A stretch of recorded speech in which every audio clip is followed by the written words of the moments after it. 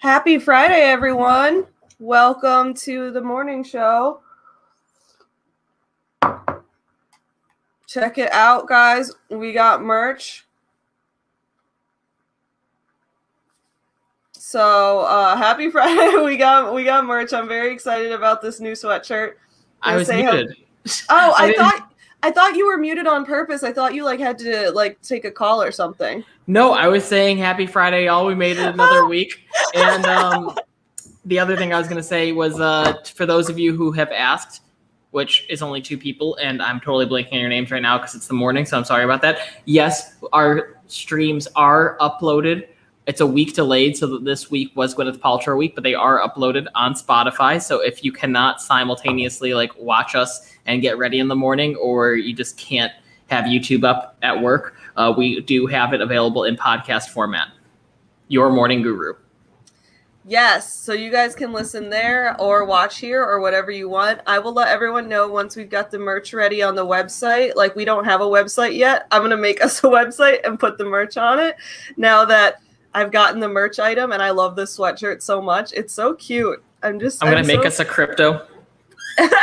I'm gonna make us a Your Morning Guru crypto. I'm gonna learn how to do that. Yeah, do it. Yeah, so we have the sweatshirts. We're both getting samples of. We want to have hats too, so we're getting samples of the hats in the mail. And then after we get those, I will make a website, and then we can all buy merch there. It'll be great. I buy merch. You buy merch. We buy merch. We all do merch. Exactly. Good morning, Joseph. Good morning, Cher. Y'all, today I am ending the no carb thing today until next week because I believe Joe Rogan eats an all meat diet too. Let me check that out. Oh, fuck. I'm just gonna eat. It's so difficult for me to not eat carbs because Aaron makes baked goods daily. That's fine. That's fine. It's okay. It's okay. Today she said she's bringing home eclairs. Ooh. The fuck? Who? She's just, puff pastries, shit like God. It's how can I say, I can't do that because I have to live like Jordan Peterson for a week, so I can't enjoy your homemade eclairs. Right? No, dude, you should be eating her homemade eclairs. I won't judge you for that. That sounds so dirty. Baked goods are so dirty. Yeah, it sounds like. Well, okay. Joe Rogan only went on an all-meat diet for 30 days. So I don't think he's still on the all-meat diet. Sounds like he did what we're doing. He just experiments with things. Yes, basically. I think I'm going to continue to be low-carb next week, but it's okay if you don't.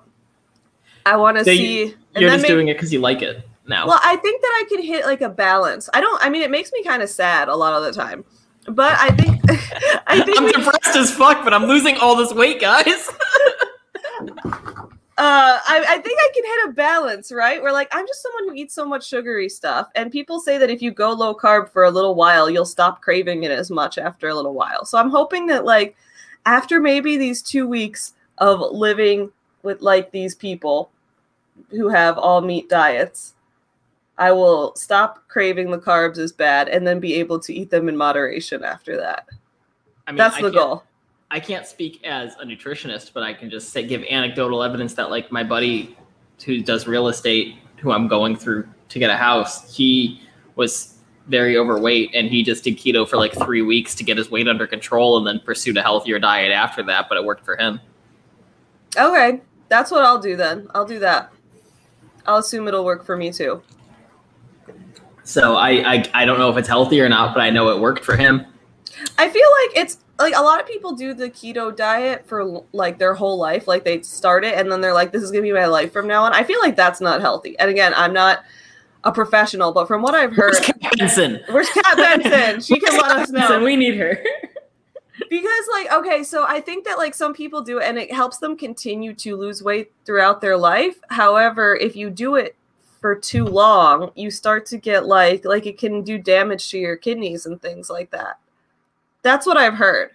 So I feel like what your friend did is the right choice, where it's just do it to a point where you reach your weight loss goal or whatever, and then try to introduce a sustainable diet of moderation. That seems more reasonable than trying to eat no carbs for the rest of your life. That just doesn't seem sustainable to me. Oh, Karen's making bread. Joseph says, I can't give Savvy a super chat for munchies. I'm sorry, y'all. Let's try to get this stream monetized because we need to get to 1,000 subscribers and then we can monetize this channel. So everyone make sure. We could set up a Ko-fi. Oh, we could set up a Ko-fi. That's true. Or a Patreon or something. That's a good idea. It's a good idea. Kitty's here. Hello. Cher says, I'm actually about to make some eggs while I listen, but not because Jordan told me to, because I want them. That's excellent. I think I'll be eating a lot of eggs next week. Morning, Amanda. Morning, Aw Panda. That rhymed. I love it. Amanda cannot wait to get the hoodies. I love it. I love it. So does Joseph. Yes. Amanda says, when I cut carbs a few years ago, it took a while, but my junk food cravings definitely decreased. The only reason I broke my diet was because I went on a trip to Colorado. That makes sense. Oh, Kat Benson is here. Okay. We need you, Kat. Kat. So, Jordan Peterson eats an all-meat diet continuously. Joe Rogan went on an all-meat diet for 30 days and then I think went back to his normal stuff. Now, I think Joe Rogan's all-meat diet was a little more reasonable where he also ate eggs and fish. So he didn't just eat meat. He just kind of did the low-carb thing, I think. So I did low-carb this week. I'm going to do low-carb next week. And then after that, my goal is to try to add some moderation into it. You know, just like try to break the habit of wanting sugar all the time, right? Now, RK said his friend. It's anecdotal. I'm not giving advice. I just tell the story. I know you're not. I'm making it clear because I don't want anyone listening. Kat Benson what she thinks of this story. So I'm just making it clear because I don't want anyone to be like, guys, I stopped eating because of your morning guru. I started following the Devil Wears Prada diet where I was like, I don't eat anything at all. And then when I feel like I'm about to faint, I have a cube of cheese. No, so he has this friend who went on the keto diet for 3 weeks, lost some weight, and then made a diet where he ate things of moderation. I think that sounds more sustainable. I feel like I'm going to be low carb for these 2 weeks and then try to eat carbs in moderation after that. Unless another person we follow has a weird diet, because then I'll follow their weird diet.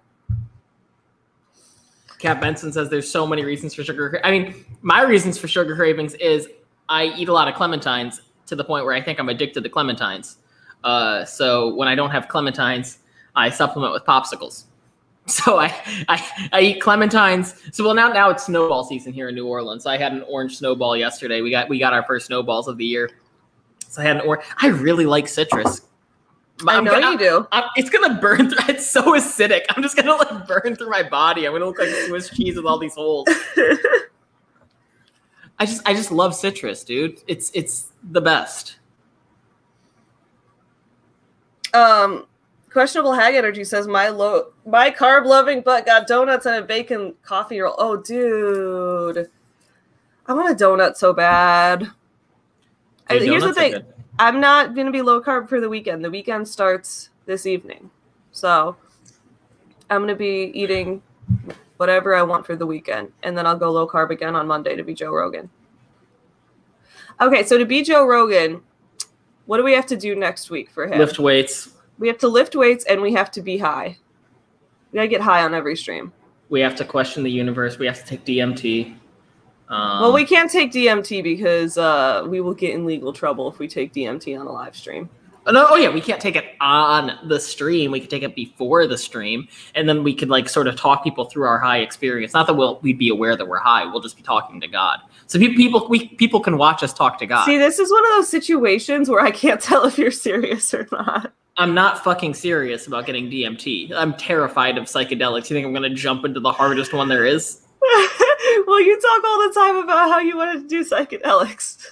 So I thought maybe you wanted to do DMT this week, but I gotta fix my deadpan delivery.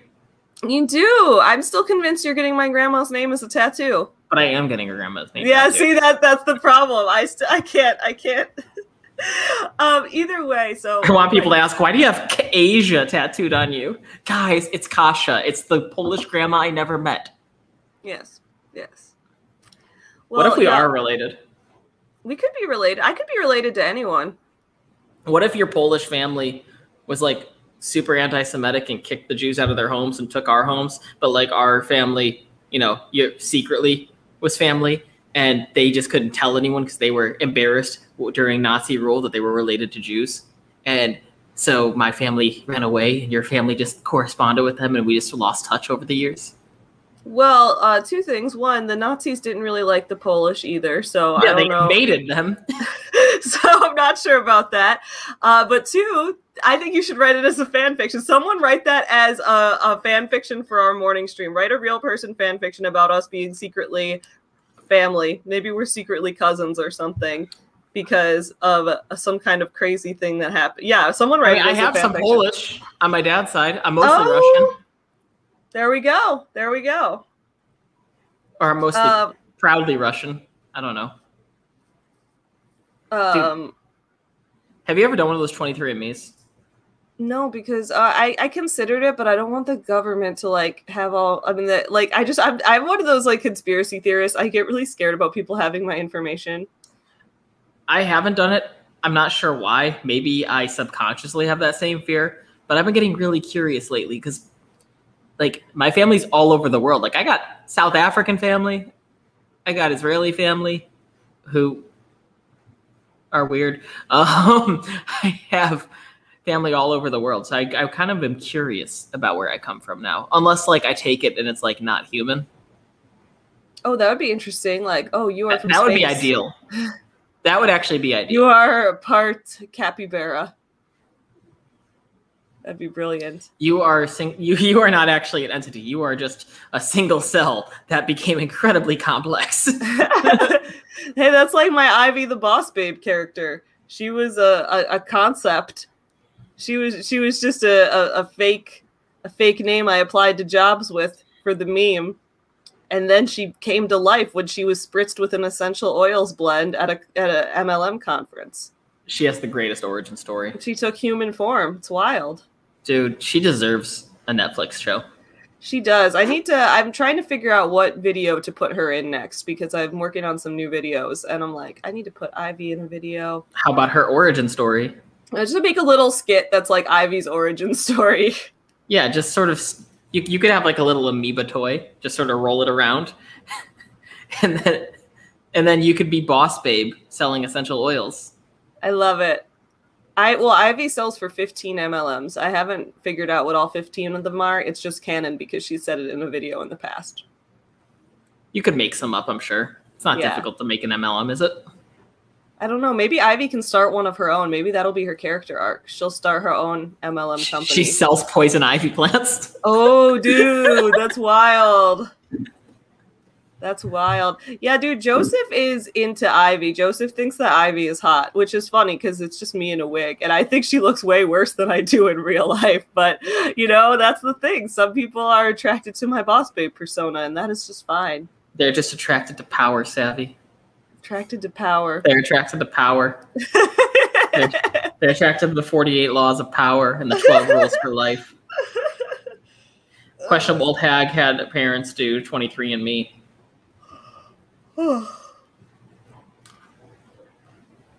Maybe we're distant cousins. Everyone, we're all related if you go far enough back. That's not true at all.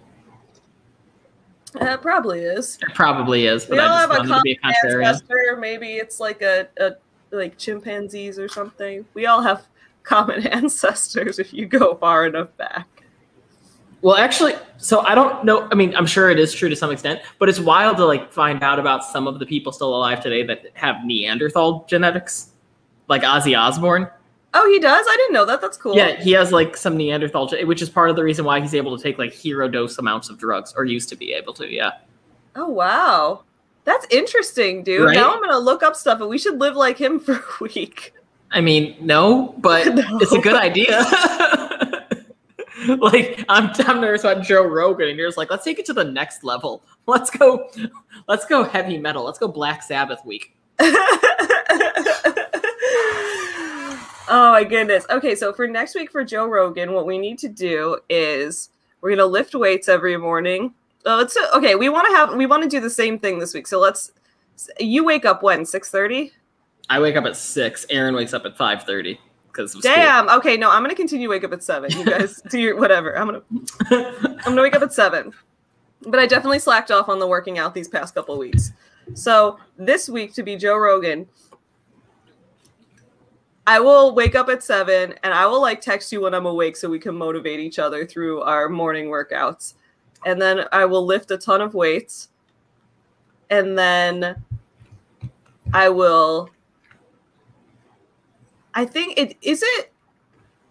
get in any trouble for smoking weed on the stream if it's legal in the place that I'm streaming from, right? I have no idea. You could just not say it's weed.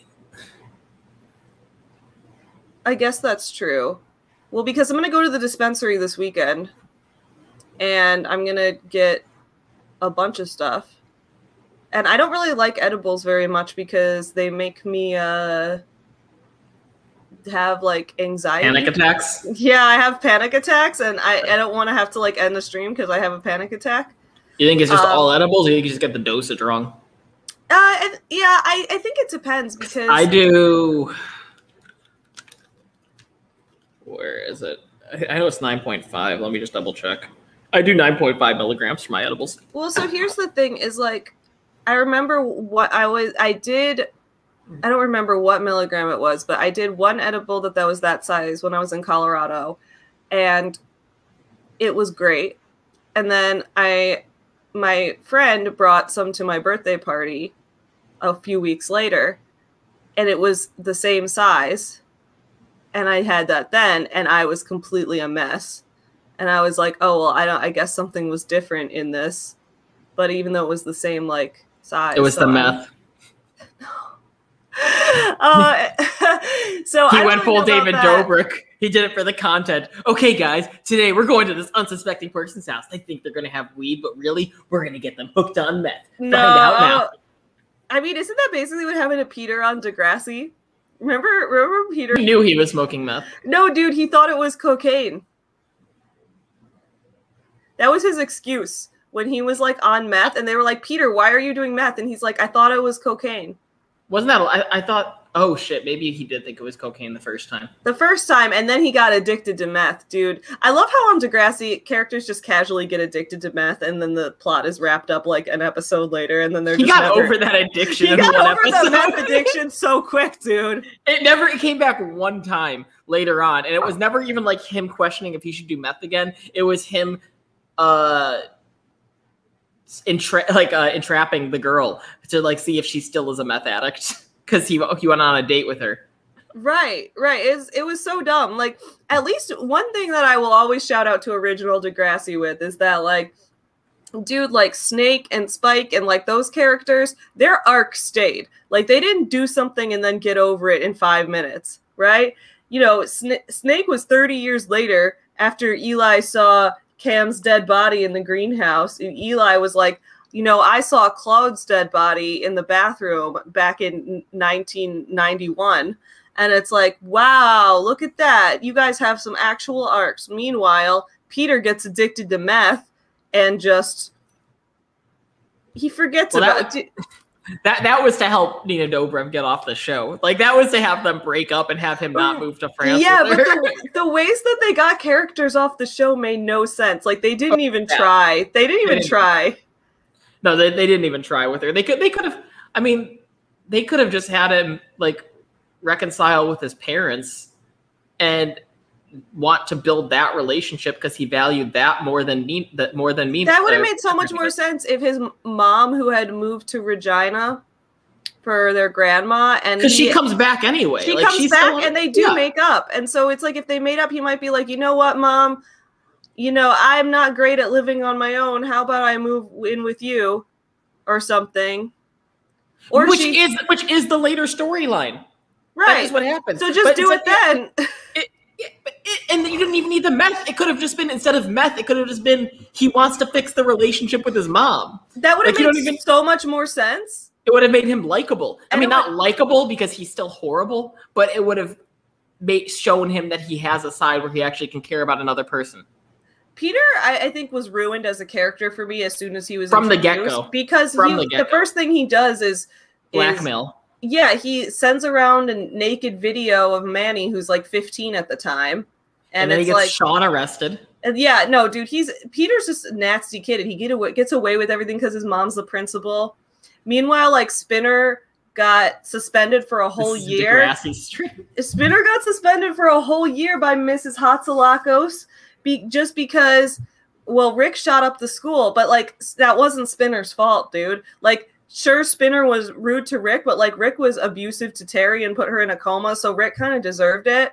Oh, all Spinner did was say Jimmy was behind the prank. Oh, no. Spinner deserved to get suspended because he did the prank. Spinner did the prank, but he didn't deserve to be suspended for the whole year. Like, he deserved I think that made sense because the prank led to a direct shooting. I mean, it was after it led to a shooting. You can't time out. It was after there was this huge anti-bullying push because Rick was getting bullied so severely. Sure, but like you can't blame someone for wildly unexpected effects of, like, so for example, if I decided to play a prank on you and then you decided to go on a killing spree, I am not responsible for the killing spree. That's ridiculous, my dude. No, you're not responsible. That's why you're suspended, not arrested. Yeah, but he just like he should have gotten in trouble for bullying, not suspended for the whole year. Isn't that in trouble for bullying? It's not like he got arrested. He got suspended for the year for bullying. I just feel like suspending someone for a whole year for playing one prank on someone is... It wasn't one prank. It was the last prank. It was the last prank, sure, but I don't know. I feel like season 4 tried to get you to forget that Rick literally put Terry in a coma by throwing a brick at her head. Oh, Rick was not sympathetic whatsoever. Dude, I hate Rick. But I'm just saying Spinner wasn't suspended for one prank. No. Rick did not. He deserved he deserved to be hated by everyone. I'm not taking that away. But then that being said, you don't deserve to be you don't deserve to get away with with being an asshole to him on school property. Yeah, that's why you have to enforce those rules. Yeah, you have to enforce those rules, but dude, like, I don't know, for that prank, maybe Spinner gets suspended for a week or something. The whole school year is excessive. I mean, I don't know, like, let's not forget that you want to talk excessive. They had Degrassi locked down because a student almost got stabbed. Well, Degrassi in general is just excessive. My point was, though, that Mrs. Hatzilakos was always so hard on Spinner, but then on her son, Peter, who was literally spreading nudes of underage girls around the school constantly. And planting drugs. And planting drugs. And yeah, he was doing that all the time, and he never got in trouble. She would find out, and she would just, like, get mad at him. And I was like, so Spinner gets suspended for something that was only like very tangentially related to him, yet wait. We're 24 minutes into a Jordan Peterson stream and we're talking about Degrassi still. Dude, we're talking about Degrassi still. Oh, sorry. I was talking about Joe Rogan, and I don't even remember how we got here. But we were talking about drugs that we're going to take to be Jordan Peterson, and then we started talking about meth, and then we talked about how Peter got addicted to meth. Okay, yeah, anyway, we're going to stop talking about Degrassi real quick. We can have a Degrassi stream. We should have a Degrassi stream because we both have very strong and very different Degrassi opinions, and I like that about us. But yeah, okay, so yeah, so we're gonna get high on every stream. I'm only gonna get high on every stream if you promise to do it with me. I need to know you're serious. I don't have any weed. Oh, are you gonna get some? I don't know. The guy who I asked doesn't have any. Oh. I'll look around. I mean, the only option I have right now is possibly getting a vape pen. And I swore off vape pens because I don't really feel like having all of that damage from... Like, it's really hard on your lungs. I don't really feel like dying over weed. No, you shouldn't die. No, I agree with that. I didn't know if do you have like a dispensary you go to? No. I'm legal in New York. I'm not legal in Louisiana. Oh, okay. Then maybe we shouldn't get high on this stream because I don't want you to get in legal trouble. It's decriminalized in Louisiana, not in Louisiana. It's Okay. decriminalized in New Orleans. So if you get caught, it's a fine, as long as you don't have like enough for them to say intent to distribute. Okay, what do you guys think in the chat? Let us know. Excuse me, Chair. I haven't. I've been sober for like months. Let us know in the chat. Do you think we should be high on the stream next week, or do you think we should just work out and interview a ton of people? And what do you guys think? I've been stoned 3 times so far this year, Cher. Don't be rude. Thank you, Questionable Hag. I appreciate it. No, I started vaping, and then all of that information came out about like how vapes are sending kids to the hospital and shit like that. And I don't know how true or false it all is, but it was enough to scare me. I have not been high since 2019. So I should take it easy. Okay, Kitty says we should be high at least once. Amanda says we should get super high before the stream starts. I'm sure I could get some by Friday, so maybe we just do the wrap up. Okay, maybe we'll do it for the wrap up. Okay, yeah. Especially because I don't know if I can confidently say I'm gonna get stoned every morning before a stream and then jump into finance. Like I know it worked for Wolf of Wall Street, but that was uppers. That's true. Okay, we'll do it for Fridays. Okay, guys, next Friday we'll get high on the stream. That's what we'll do. Every other day we will just do regular stuff. So we'll just do hand stuff. Like it's the first date. Okay, so we'll be high next Friday. Every other day we will not be high. We'll call it high day. Exactly. But we need to be Joe Rogan every day, so we need to interview people every day. So interviews are going to be a big part of what we do. So everyone, we need to interview someone every day. We kind of Friday interviewee has to be stoned too. Yeah, whoever we interview on Friday, also. Yeah, and we don't want someone to try it for the first time. It's someone who would already be high anyway, because we're not encouraging. Right. Yeah. So whoever wants to be interviewed next week, hit us up. Whoever already wake and bakes, hit us up. Mushroom Destroyer will be high on Friday with us. She just said outed her. She said right here. She said it in the chat. Fantastic. Mushroom Destroyer, you are fantastic. Your boyfriend's fantastic. Your cleaning techniques of just vacuuming the couch is fantastic. You're fantastic. I gotta just remember to send everyone all the links.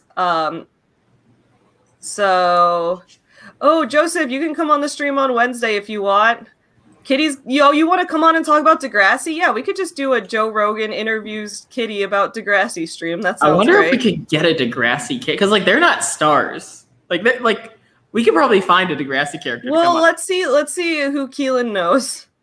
Who does Keelan know? Keelan knows. Oh, dude, rest in peace again to Jaleel French. Yeah, that was very sad. But I wonder if we could get a Degrassi star to come on our show. They're not that big. Right. Dude, we should go for Snake. Dude, Snake has a devoted following.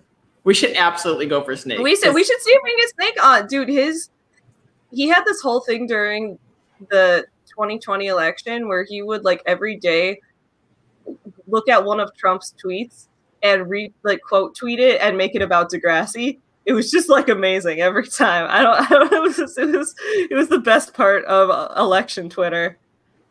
Dude, imagine if we got Snake on this. I mean, do you think he'd be down to talk? I mean, he's definitely down to talk to Degrassi. He knows what made him famous. Oh yeah. It's sort of like I always appreciate that Daniel Radcliffe is not afraid to talk Harry Potter anytime. Yeah, he knows what made him famous. Yeah, he's not the kid who's just like, man, I want to move on from this role. He's like, no, I know that this is sort of a big deal. I know that it's going to be with me forever. I'm okay with that. Yeah, dude, let's see if we can get someone who was on Degrassi at any point. So we could probably even like the people who were on Degrassi in the 80s and 90s, they are even less famous now. Like, because most of them, at that point it was really just a Canadian public television show. So most of them were not even attempting to be actors. It was like just for fun. So I bet Next Generation is clearly the most famous, and then the most recent one is a little less famous just because it was not as popular. And then the 80s ones, I don't know if the 80 ones are more or less popular than them. Yeah, so the Next Generation, like middle of the Next Generation seasons, that was when people really started getting famous from it, like Drake. And Nina Dobrev. And honestly, even Manny Santos is pretty famous. Like when she posts online. Oh yeah, Manny's like a TikToker now. Yeah, I mean she did that Buss It challenge with the Manny thong, which blew up. Yo, we can try to get Drake. I don't think that's gonna happen. I think we're just trying to get someone who's not famous. I think we have a better chance with ContraPoints than Drake. Yeah, dude, I was tweeting at ContraPoints. I was like, come on our podcast. I hope she does at some point. I like her so much. Just remind her that you both went to Northwestern. I will. I need to do that. Just say, come on, school spirit. I don't think she liked it. I think she dropped out. School spirit. School spirit anyway. Show Northwestern who's boss. Remind them how famous you are on my podcast. Exactly. Yeah. We can talk about how few alumni dollars you've sent back. Yeah, maybe I'll tweet that. I always don't know, like I'm always trying to strike the balance of like should I keep tweeting at someone and hope that they will respond and notice me, or should I stop tweeting at someone because they're going to think I'm being weird by tweeting at them so much? Just TweetDeck. Schedule your tweets daily. Hey, yeah, Contra, sure. That's what I was thinking. Someone like Melanie or Tessa or Kathleen, like one of those characters. Oh yeah, Manny was in Full Court Miracle, and what's his face? Craig was in Mom's Got a Date with a Vampire. Dude, a lot of the Degrassi kids were in the Disney original movies. Yeah. My dad watched Full Court Miracle this year during Hanukkah because he was looking for more Jewish movies, and he was laughing. Like, he couldn't get through the whole thing. I made him get through the whole thing after he told me he tried, and he was like, this movie is all Jewish stereotypes. I can't handle it. And he was just cracking up the whole time. He was like, Ari, I was choking on laughter when they were talking about their PSAT scores or their SAT scores. Because he was like, of course, they're all talking their scores, and they all knocked him out of the park, and they're all like valuing their place in their school hierarchy based on. He's like, it was so Jewish. It was so in Buffalo. It was like Kadima, the Jewish school there. Like,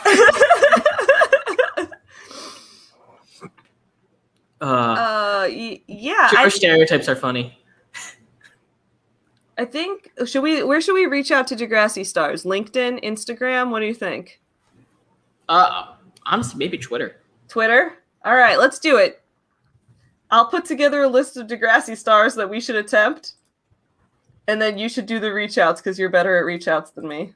Maybe we could have scripted. Anyway, fun fact, y'all. Did you know the first person to score a basket in the NBA was Jewish? Yeah, suck it. Okay, let's keep going.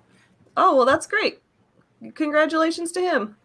Yeah, just wanted to let y'all know that fun fact. Oscar Scheckman. So yes, we are going to try to get some interesting guests on this show for the future. Paige would be a good choice. Dude, I love Paige. I know you would, but Paige, you love Holly J the most. Oh my god, I love Holly J. But yeah. Keelan couldn't get her with all of her connections. Keelan could not connect me with Holly J. But I wonder if Keelan could connect us with like anyone and get them on our podcast. In the meantime, we should just get Keelan on our podcast because she was an extra on Degrassi, and that's a good start. Yeah, I'm totally down to have Keelan back on. She's cool, peeps. Yeah. Yeah, but as far as cold calling Degrassi stars is concerned, thank you for putting it that way, Christina. I'm sure we could have some fun with it. I would love to get any of the original Next Generation cast on. I think we need to have some really good interviews next week because if we're going to be Joe Rogan, he does really interesting interviews, and we just have to act like total stoner bros the whole time while also asking questions that trap the other person. Now, we don't have to trap the other person if they're not being a dick. Like, for example, he is able to own Jordan Peterson in an argument because Jordan Peterson is saying some dumb bullshit. Do we need to only find dicks then? No, well, I definitely want to have Mushroom Destroyer on Friday. And then I want to have Kitty on one day so that Kitty can talk Degrassi with us pretending to be Joe Rogan. That'll be fun. And then who else should we? Yeah. Should we talk Jordan Peterson on this at all or no? Yeah, no, we will in just a minute. Sorry. No. Oh, Kat Benson, you should come back on next week so you can talk about all meat diets with us. Yeah, this will be fun. We'll make all the interviews happen. This weekend I'll try to get them scheduled and things like that. That's the thing, is for the show we don't normally schedule interviews. We're just like, who wants to come on? All right, come on. Let's do it. Because we're a morning show. It's less scheduling interviews and more like having callers come on.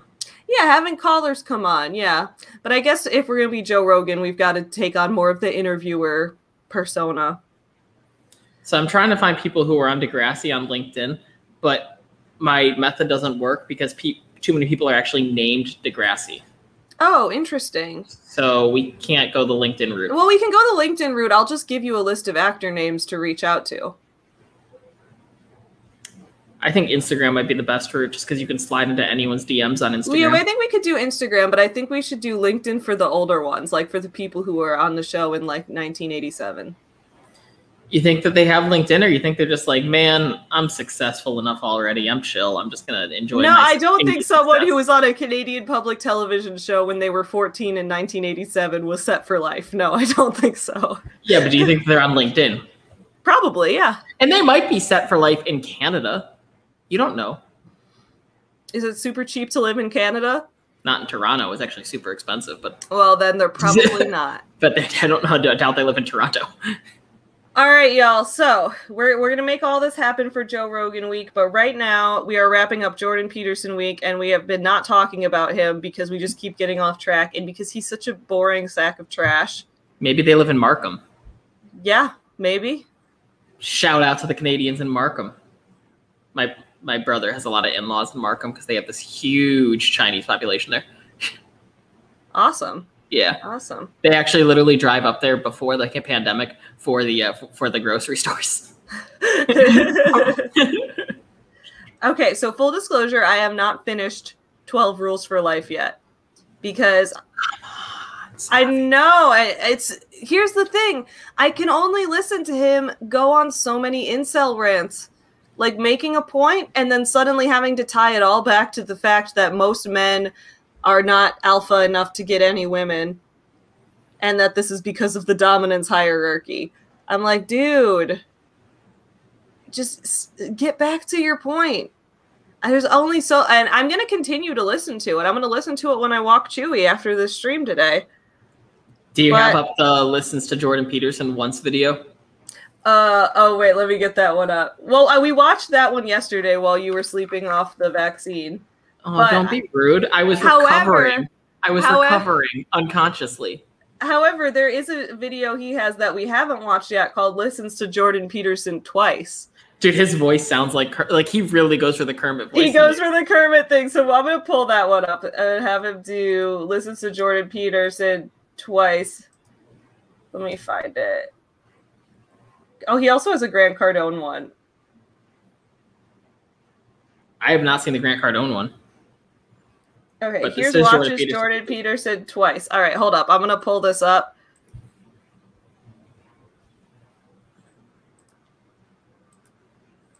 All right, here we go.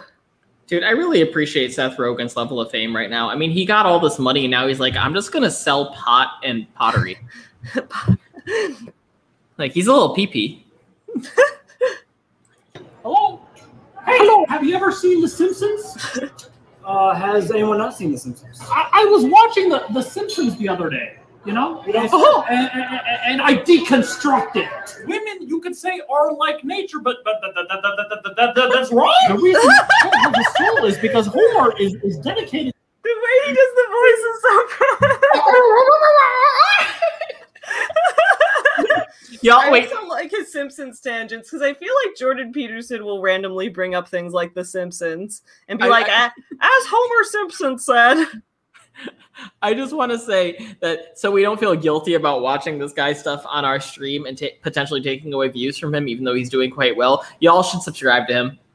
I'm gonna give this video a like. His channel is called Captain Sinbad. Captain Sinbad. And also, he's getting ad revenue from me watching these on here. But yeah, it's and also, beautiful. We're pausing enough. I'm hoping we're pausing enough and talking in between enough that we won't get the stream flagged. We'll see. Well, even if it's claimed, it's no bit. We're not monetized. It's just claimed. It's not a problem. But remember that time that we watched the Mary Kate and Ashley Gimme Pizza video, and then our whole stream got taken down because of it? That was wild. That's not always the case. I mean, I feel like that's just with really rude cases. More often than not, they'll just claim it and run ads on it, and then they'll take profit. Honestly, I feel like why wouldn't you just do that? That's just such a... I agree. It makes the most sense. Exactly. Then you capture those views too. It's like... Exactly. Yeah. Some entities are just stupid and get in the way of their own best interest. Fucking fuckers. Well, he's an alcoholic that likes people. Well, we have a lot in common, you and I. I see that. A woman selects a man. They're the gatekeepers to sexual access. And your job is to bloody well kick that gate down, isn't it? How are you going to go about kicking the gate down? You could start by increasing your competence. Now, that would be a good place to start. And that way, the woman will open up the gates. You're looking at basically an archetypal male. You got to increase your competence, you dumb shit. When a woman sees this, synapses in her brain, they light up like dopamine receptors and serotonin. That's the thing that everybody misses. I love how he'll say something wild and be like, "That's the thing that everybody misses." He's a funny dude. He's a funny guy. Also, because Jordan Peterson does that all the time. He'll say something wild and be like, "That's the thing that everybody misses, is that the lobsters like to stand up straight, and that the female lobsters only like the male lobsters that stand up straight, and that's how humans are. That's what everybody misses." Yeah, that's absolutely... I don't know. It's one of those things that, like, I think it's really important if you're building an audience online, especially around intellect. It's really important to remind everyone that's listening to you that not only are you smarter than everyone else, but they're smarter than everyone else for listening to you. So things like that's the thing that everybody misses, really creates that sense of importance, because they're like, man, if I'm listening to you, I'm catching the thing that everybody's missing, and I'm better exactly, than them. Dude. I feel like all the stuff he does is so intentional to get people. I guess this is the question. Do we think Jordan Peterson is a cult leader? And if so, do we think his cult is intentional? Do you think he's intentionally being a cult leader? Do you think... Okay, so here's the question. Do you think he's smart? And if you think he's that smart, do you think he's diabolical? If the answer to both of those are yes, then the answer to if he started a cult intentionally is yes. Now, that's an interesting question, because I'm really not sure. It's really hard to read people's intentions. Like, I think that he's... Do I think that he's smart? I think that he's very knowledgeable, but I don't think he's emotionally intelligent. Do you need to be emotionally intelligent to start a cult leader, or do you need to be the opposite of emotionally intelligent? Do you need to be emotionally stunted? I don't know. That's what's interesting, because like you need to be emotionally intelligent in the sense that you can manipulate other people's emotions, but you don't need to necessarily have your own emotions. You don't really need to feel much yourself. Yeah, so I guess my question is, are they like hyper in tune with the emotions to the point where they can't control anything except them, or are they the exact opposite and then people are just naturally drawn to them? I don't know. What does everyone think? Like, this is an interesting question. Like, do we think that Jordan Peterson has no emotions, or do we think that he has emotions and, like, do we think he intentionally appeals to other people's emotions and manipulates them on purpose, or do we think he just doesn't have enough emotional intelligence to do that and is instead just appealing to people? I don't know. This is an interesting... emotionally intelligent and morally stunted is what Spence says. That might be accurate, actually. That might be accurate. Okay, because then morals is a completely different question too. But also the weird thing is, not even the weird thing, it's something I've noticed particularly with the right, which is that they rely heavily on religion, not for the sake of religion, because I don't even think Jordan Peterson is religious, but because religion comes with the 10 Commandments, and they think that you need those moral principles to guide you through life, which is something I don't disagree with, but I don't think you need to rely on religion for the moral principles. I think we could absolutely create our own, and that if you don't have them, then you can lead this sort of existenceless life, just sort of like wandering or floating through the cosmos with no idea of what to do, what direction to go, or any calling.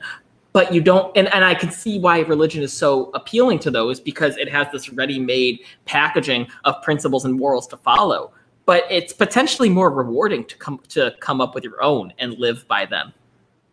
Yeah, that's why I'm not. Is Jordan Peterson religious? I think he might actually be religious. I don't think he is. You think he just like studies the Bible as an intellectual? Yeah, I think he was raised religious. I don't think he's actually religious. I think he respects religion. I think he respects the teachings of religion. I know he respects that. I know he respects the rules of religion because he's all about order. But I don't think he's religious himself. I also feel like living a life where you're that obsessed with order sounds like a very stressful and sad existence. I don't know if I agree or not with that. I think it's very easily manipulated. Because if you're overly obsessed with order, you can view any form of chaos as a negative energy into your life, which could create stress, or it could be it could be the wrong kind of order. Like, okay, I don't want to go to like the extreme examples of fascism, but like some of the greatest evils in the world were hyper ordered. Right.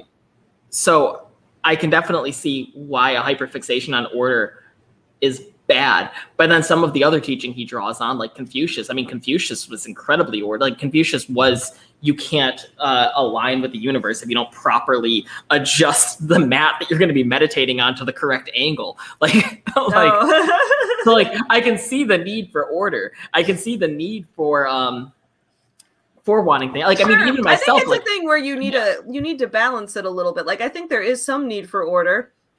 But at the same time, I think that it's where you need it, like where you need a balance. I'm a pretty chaotic person overall, but that doesn't mean that I just, I don't know. I feel like I still have order in my life. I think that you need a little bit of a balance. If you just have too much of one or the other, yeah, and it's gonna be an extreme situation, and I feel like that will be stressful. But even he says that you need a balance. So I feel I've never read a self-help book that said that you need just one or just the other. The only thing I've read extremes in the self-help books I've been reading is the extreme belief in taking responsibility for everything, which, as I said on the stream before, I don't think it's sort of like you talking about going carbless for a short period of time. I don't think taking responsibility for everything for a brief period of time is the worst thing in the world, because I think it's easier to go from that to taking a little less responsibility and finding a healthier balance than to go from taking responsibility for nothing and then slowly taking responsibility for more things and finding a healthy balance. I think it's easier to correct yourself when you overcorrect on the side of activity or order than it is on chaos and disorder. Yeah, I think that might be true. Because it's the same thing with like writing. It's easier, and I don't necessarily say this from experience because I really struggle with editing, but it's easier to complete a book that's already written and you're in the editing and rewriting phase than it is to come up with everything and build something completely new. That's interesting. I think that depends on someone's writing process, because people talk about how like some writers outline and have to outline everything. Other writers just go into it, and the main joy and the most thrilling part of it for them is just writing a story from scratch, from nothing the first time, and then the editing part is kind of the editing part. I don't know. I think rewriting and editing is really difficult for me. I agree, but you still have to do it.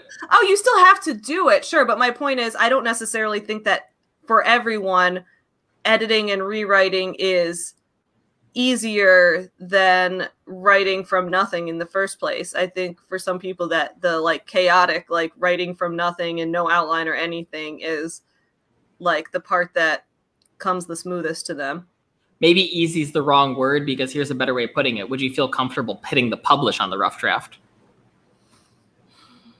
Because what's easier to come up with? Honestly, a finished product? I'm such a chaotic person that I probably would. If someone was like, Savvy, I dare you to publish your rough draft of a book, I would probably be like, all right. Not everyone has your confidence, Savvy. I mean, I'm not even confident. I know that there would be big flaws with it and things that were wrong, but like, I also is that not confidence? Saying like, I know this sucks, I'm going to put it out there anyway because people are going to love it. And not even that people are going to love it, just that like, I don't know. That's the thing. Like, but I've always been a person that just jumps into things without fully knowing what I'm doing. I just jump into things. I'm very impulsive. Me that meth. No, not the meth.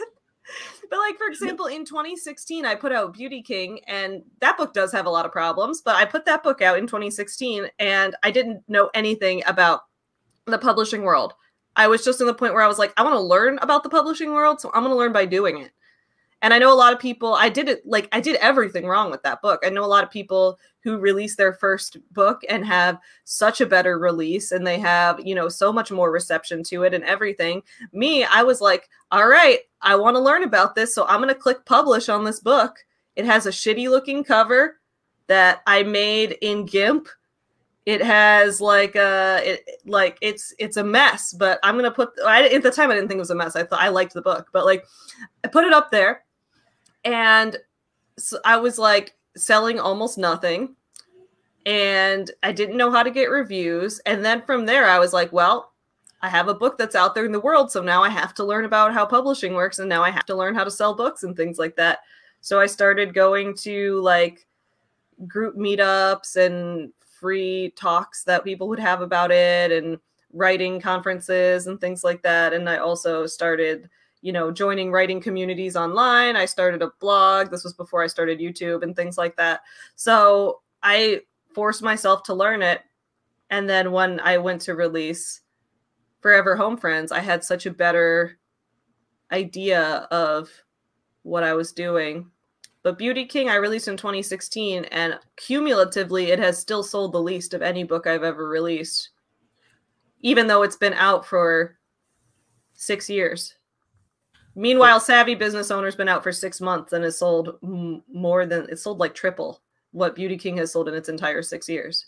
You touch on a lot of points there that I love. Yeah. The first one being, as far as that last point, Beauty King has sold the least. Meaning, as far as outcome is concerned, it's had the worst outcome. I'm not saying that positively. I'm just saying, just financially speaking, it's had the worst outcome. But what you just described is in most of the self-help books that we've been reading, because it talks about the importance of, which is funny because the self-help industry wants you to do the exact opposite. But if you actually read the books, it tells you to do what you just did, which is you learn infinitely more by action and doing than you do by learning and studying. The best way to become a published author is to publish a book. It forces you to learn. Yeah. So what you just described right there, that journey, it's all about the importance of action over motion. Atomic Habits talks about it. I believe 7 Habits talks about, actually, no, I know 7 Habits talks about it. They're all blending together. I basically just have all of these books I read as one published binding in my brain called self-help. This is why I need to I'm trying before I read my next nonfiction book for one of these streams, I'm reading a fiction book in between right now, because if I don't break it up a little bit, I start to not know what's from which book, and it all blends together. And when I'm reading Jordan Peterson's bullshit, I don't want to attribute something he said to someone. I feel like it'll mess it up. Well, I mean, that's why I don't think I mess up the 7 Habits because I took the notes. But I kind of wish I took notes for everything else. I don't need to take notes for 10X because it's just 10X in every. It's I'm not going to take notes on the 12 rules for life because. Well, you don't have to. They're all online. Oh, that's true. That's true. You can just Google 12 rules for life, and then you read the rule, and then you'll remember the chapter. That's what I've been doing whenever you talk about it. I look it up, and I look at the rules. I'm like, okay, I remember that chapter. Yeah. Someone asked me if I've taken the Enneagram test. Yeah, but I don't remember what I was, so maybe I'll have to take it again. Give me 5 minutes. Okay. So maybe I will take an Enneagram test. I feel like I was maybe a 3 or a 4. Although I can't remember for sure. I don't know. People have asked me about taking the Myers-Briggs test. I have taken that because people asked me to. I've taken it a couple times, and I'm 100% extrovert, and then the other 3 things are 50-50 and go back and forth, depending on what day I took the test. So I don't know what that makes me, because, I got the E because I'm an extrovert, 100%. There is no introvert in me. And then there is the NFENTP or I something FJT. I don't remember now, guys. I'm sorry. But the other 3 letters I could go either way on all the time. So that's my personality type for the Myers-Briggs test. I don't know my personality type for the Enneagram test. I think it's a 3 or a 4. I can't remember for sure though. I'll have to take it again because I don't remember. Questionable Hag Energy says, is that DISC? DISC is another test business people like. I had to take it for a grad school class. Oh, I've never heard of that one. Tell me more about it. I'd love to hear about it. Let's see. What's this dude gonna say? She's excited about this man. You know, every day I get messages from men. You know, they tell me that they've cleaned their room and that their dicks have gotten bigger because of it. It's so good, you know? There's no harm in it. You know, young men. Dude, I should have cleaned my room this week. I can't believe I lived Jordan Peterson week and didn't clean my room. Okay, yeah, Mushroom Destroyer, my JNP are always 50-50. Okay, good. Mushroom Destroyer gets me, because I'm like 50-50 on all of them except the E, guys. I am 100% extroverted. I cannot be alone for more than like 5 minutes before I start to question my place in the universe and end up falling asleep. Today, they need my help. They need to know that he's just like at the mall. You know, things will happen here. My name's Papa, but you can call me Jordan. Listen, what's your name? Let me ask you something, buddy. Are you conscientious? Do you clean your room? Yes. Dude, I loved this era on YouTube. It's like very awkward to watch, but it was also this whole era where people would go out in public and just address random people and ask them questions. And if someone answered, it would get put into the video. I loved that. I don't know if I would be a person who would do that, just because I have, from working in telemarketing, I have a fear of like cold approaching people for a business reason. Like I can just cold approach people to be like, hey, your dog's cute. What's up? I like your sweater, whatever. But if I'm doing it for a business reason, I start to feel I guess I've gotten good at sales for my own business. But if I were to just approach someone in public like this, I feel like I'd get a little awkward. Yeah. Yes. Well, bring it up, brother. How can I bear that burden? But the thing is, when other men they look at me and I tell them that you've got to be willing to bear your burden, and their eyes light up. Oh, look at that little guy. Oh, look at this cute little guy. You lie, your nose is going to get bigger, and then you're not going to be able to turn into a monster. They've got to be able to face the chaos of the world. Merry Christmas, you filthy animal. So, what would you say young men need today to build up their status and to win a woman to break the? I think a personality really helps. You have to be funny. Well, I'm plenty funny. Chemistry. I think we've got plenty of chemistry between the two of us right now. That's true. That's just the thing, isn't it? That's what everybody wants. I love that video. Also, this is making me miss going to the mall. Does anyone else like really miss the mall? I don't know if it's a pandemic thing or what. It's like a combination of a pandemic and an increase in online shopping thing, because as you know, there are still plenty of malls that are existing and thriving. However, a lot of malls have been dying out, right? Like there's a lot of malls that have been closing down or having a lot fewer stores or renting out office space and things like that. And I think, it's because people are shopping online a lot more, and malls are just not the same kind of place they used to be, especially now that we're in a pandemic. However, dude, I still love the mall. I love the mall so much. And I cannot wait to go back to the mall after I get vaccinated. That's going to be what I do. I'm going to go downtown to the Water Tower place and just ride the escalators up and down. That's my favorite part of malls, is just riding the escalators. Riding the escalators and looking at all the stores around me. I don't even buy anything most of the time. I just ride escalators. And I used to do that like when I was working on a writing project and I'd have some like free time and I wanted to work on something, but I ran out of ideas. I would just like go to malls and ride escalators and then sit at a random table, either like in a food court or just like a random bench in the mall. And then I would work on the writing there. And then if I got bored, I would ride the escalators again. That's my chaotic energy, but that's how I got so much writing done a couple of years ago. And then I would go get a donut somewhere. Oh, guys, I'm missing. And now I'm just like, it just triggered all this stuff. I'm starting to miss my pre-pandemic life a lot. Oh, my God. Oh, a YouTube channel that explores dead malls. Oh, dude, I need to watch that. That sounds amazing. Yeah, I do. I buy a lot of clothes online, and I've gotten used to measuring my body and measuring my clothes so that I can get clothes that fit when I buy them online. I use a tape measure now. But no, dude, nothing is quite as fun as going to the mall. Y'all, I love the mall. Oh, the DISC test. The 4 categories are dominance, influence, steadiness, and compliance. They rank each quadrant in a number. So for DISC, I was 52-44, high dominance, low influence, medium steadiness, medium compliance. Oh, that's interesting. I'm going to take that test now that we know about it. We need to take some personality tests on this stream as well. What's the Dead Mall channel called? I have no idea. Is it, Bright Sun Films? Maybe that one? Okay, I'm going to check that out because y'all, guys, I miss the mall so much. I miss riding the escalators. I miss going to the food court. I miss working on my writing next to a fountain. Oh, man, guys, I'm getting vaccinated and I am darting off to the mall. And I'm going to just ride escalators all day. Everything nice about the mall is ruined by how stressful the parking lots are. Well, see, that's why you just live like me and don't have a car. No. Okay.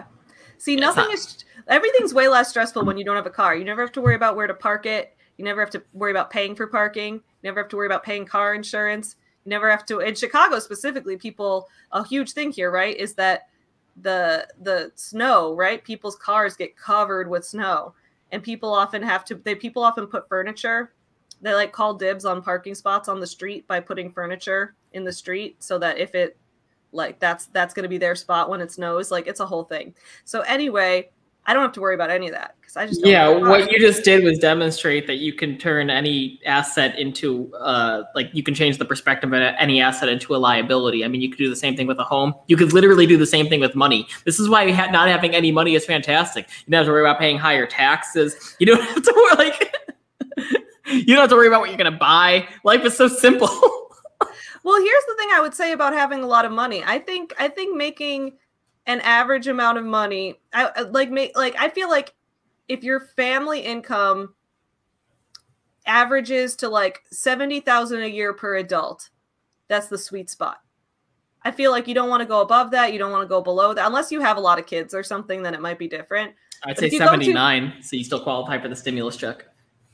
Oh, perfect. Yeah. Well, because if you go too much above that, then now you're gonna have to pay all these higher taxes and stuff. If you go below that, then it's gonna be a lot harder to fulfill your needs and also to have spending money and things like that. So that's why I'm saying, dude, no, I think making a median amount of money is fantastic. I don't plan to ever be super rich. That's not my goal.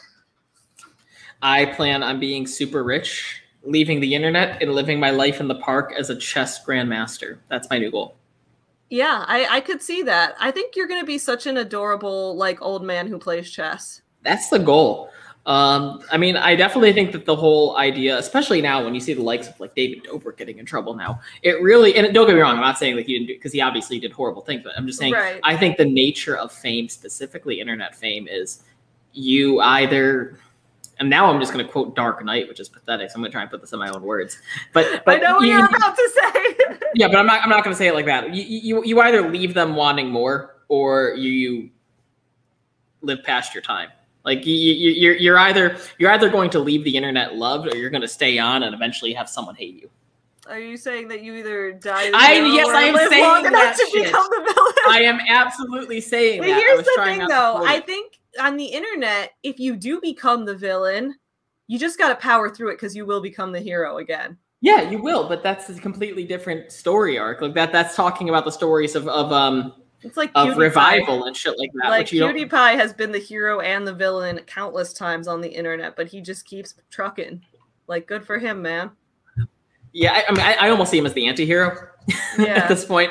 But I do hear you out on that, and I don't know. It's just if you have the bandwidth to deal with that much and that kind of attention, you're going to be an incredibly powerful entity on the internet. If that's what you want, then you're going to be 10x that power. If that's not what you want, though, it's infinitely better to leave them wanting more and disappear. I mean, I would almost say that the most powerful internet person could have been now I'm gonna even forget his name as this example, the shit talker, the guy who just had videos of himself playing video games and talking shit about everyone on the internet. and he was recently kicked off. Good friends with Keemstar. Oh, I know who you mean. Shit, Exactly. I forgot his name too. Though. Exactly. Like he was almost Is this a hero. like an example if we've both forgotten his name though? It's a fantastic example for this reason. He was a hero and an icon on the internet when he just left on his own power. Then he came back and he got kicked off, and now he's forgettable. And this is the point that everyone misses. This is what everyone misses. Let's see. What is? Oh, Marie was asking, is the public transportation good in Chicago? Yes, it is really good here. Oh, not only, yeah. Leafy is here.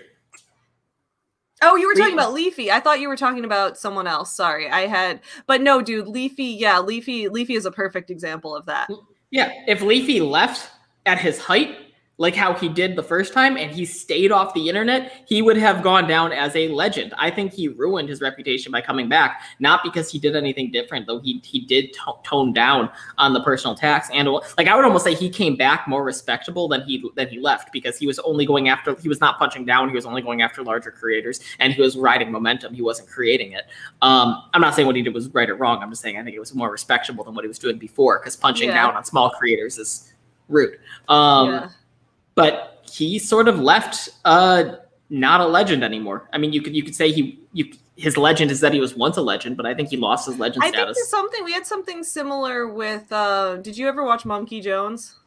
No, I don't even know who that is. Monkey Jones was like, I mean, he wasn't, he had a similar sense of humor as like Leafy. He was one of those like edgy, I mean, he still has a channel, but it doesn't have the traction it used to. But basically, he had this channel where he did like these short films and skits that were like pretty offensive, but meant to be humorous. And I kind of liked them. But he would be like an edgelord kind of guy. And then he got kicked off of YouTube based on, I'll send you, there's like whole documentaries that have been made on this, because he got kicked off of YouTube where he was issued 3 strikes to his channel in the same day, and they seemed to be suspicious because they weren't really for anything. So it became kind of clear that someone just wanted him. They didn't like him being on YouTube. And when this happened to him, he kept like trying to make like other channels, and he had like this whole like following of people who was basically in his corner as being like, oh my God, this guy was unfairly taken off of YouTube, and like he became like this martyr for free speech on the internet and things like that. And then he eventually made a new channel and came back and gained about 100,000 subs to his new channel after he came back and stuff. And then, but what happened was that like you could see his life deteriorating, and people just started to think it was like depressing, because he was like making all of these mistakes, and he was like, everything was a mess, and everyone was like, oh God, dude, this is depressing. And he's not really, he was like, he maybe if he hadn't come back, he would have just kept that status as like the internet's martyr for free speech or something, you know? Yeah. I feel like he's a really good example of that. And I understand why it's difficult, because it's not like we see this only on the internet. You see it in professional sports all the time. Someone going beyond their years, someone who was a legend and will be a legend after they retire. I think actually with sports, it's not an exact example, because more often than not, if they go beyond their time, they don't ruin their legendary status. They just offer a period of like depression. But with the internet, I think you can definitely, because you're built entirely on reputation and not on actual accolades. The reputation you have when you leave is the reputation you have forever. So it's difficult, and it's different, because like if we're talking sports, you could if someone ends poorly but they're still hanging their hat on like 7 MVPs and multiple championships, you can never take those away, and those are objective accolades. With the internet, I mean, what are you going to do? You're going to say like, man, I remember when he got his diamond play button. Like what an icon. Right. That's the thing. So I don't know, maybe by the fact that I love being on the internet and I love making YouTube videos and I love interacting with an audience is going to be my downfall. I don't know. We'll see. To wait and find out. I mean, you could also try timing the market, which doesn't necessarily work with stocks, but it probably works with attention. Yeah, potentially. Hold up. I'm going to pull up now, because we keep getting off topic, which is fine because this is fun for these streams. But we're having a philosophical discussion. We're making Jordy P proud. Yeah, just like JP. JP. I pulled up his debate that he had with Kathy Newman. This is the 19th. Sorry, I had to get my journal ready. Oh, okay, awesome. Yeah. pulled up the debate he had with Kathy Newman, and this is the one where that all the memes came from, where he's like, well, this is free speech because we're having this discussion and I am highly uncomfortable right now. Like, that's where all the memes came from. And I think this is one of the main things, like, because you had suggested that I make a video breaking down argumentation and stuff regarding him and all of that. So I think that this is going to be one of the main videos that I use for that, because I think this is a good example. This argument is a mess. Jordan Peterson is just bullshitting his way through it, but sounding logical. And Kathy Newman is just making the stupidest arguments that make no sense.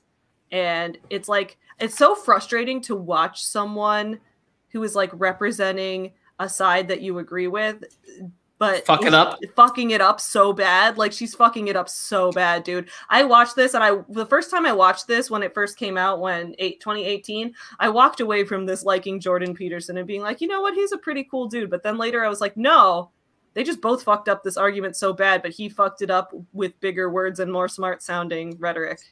So wait, before you press play, then I have never mind, press play. No, what's your question? No, I have to hate this. Oh. No, I guess my question to leave you on is, do you think that punching down serves a purpose with building a brand? Not whether it's morally right or wrong. Does it serve a purpose? Oh, interesting question. I would say yes, it serves a purpose for building a brand. I think that punching down can be something that people do like to see. Like, for example, I think I know RK is on the call, so I'm mostly talking to the audience right now. I think a big example of a punch down that was successful for a brand on the internet was when iDubbbz did that series about like bad Kickstarter campaigns.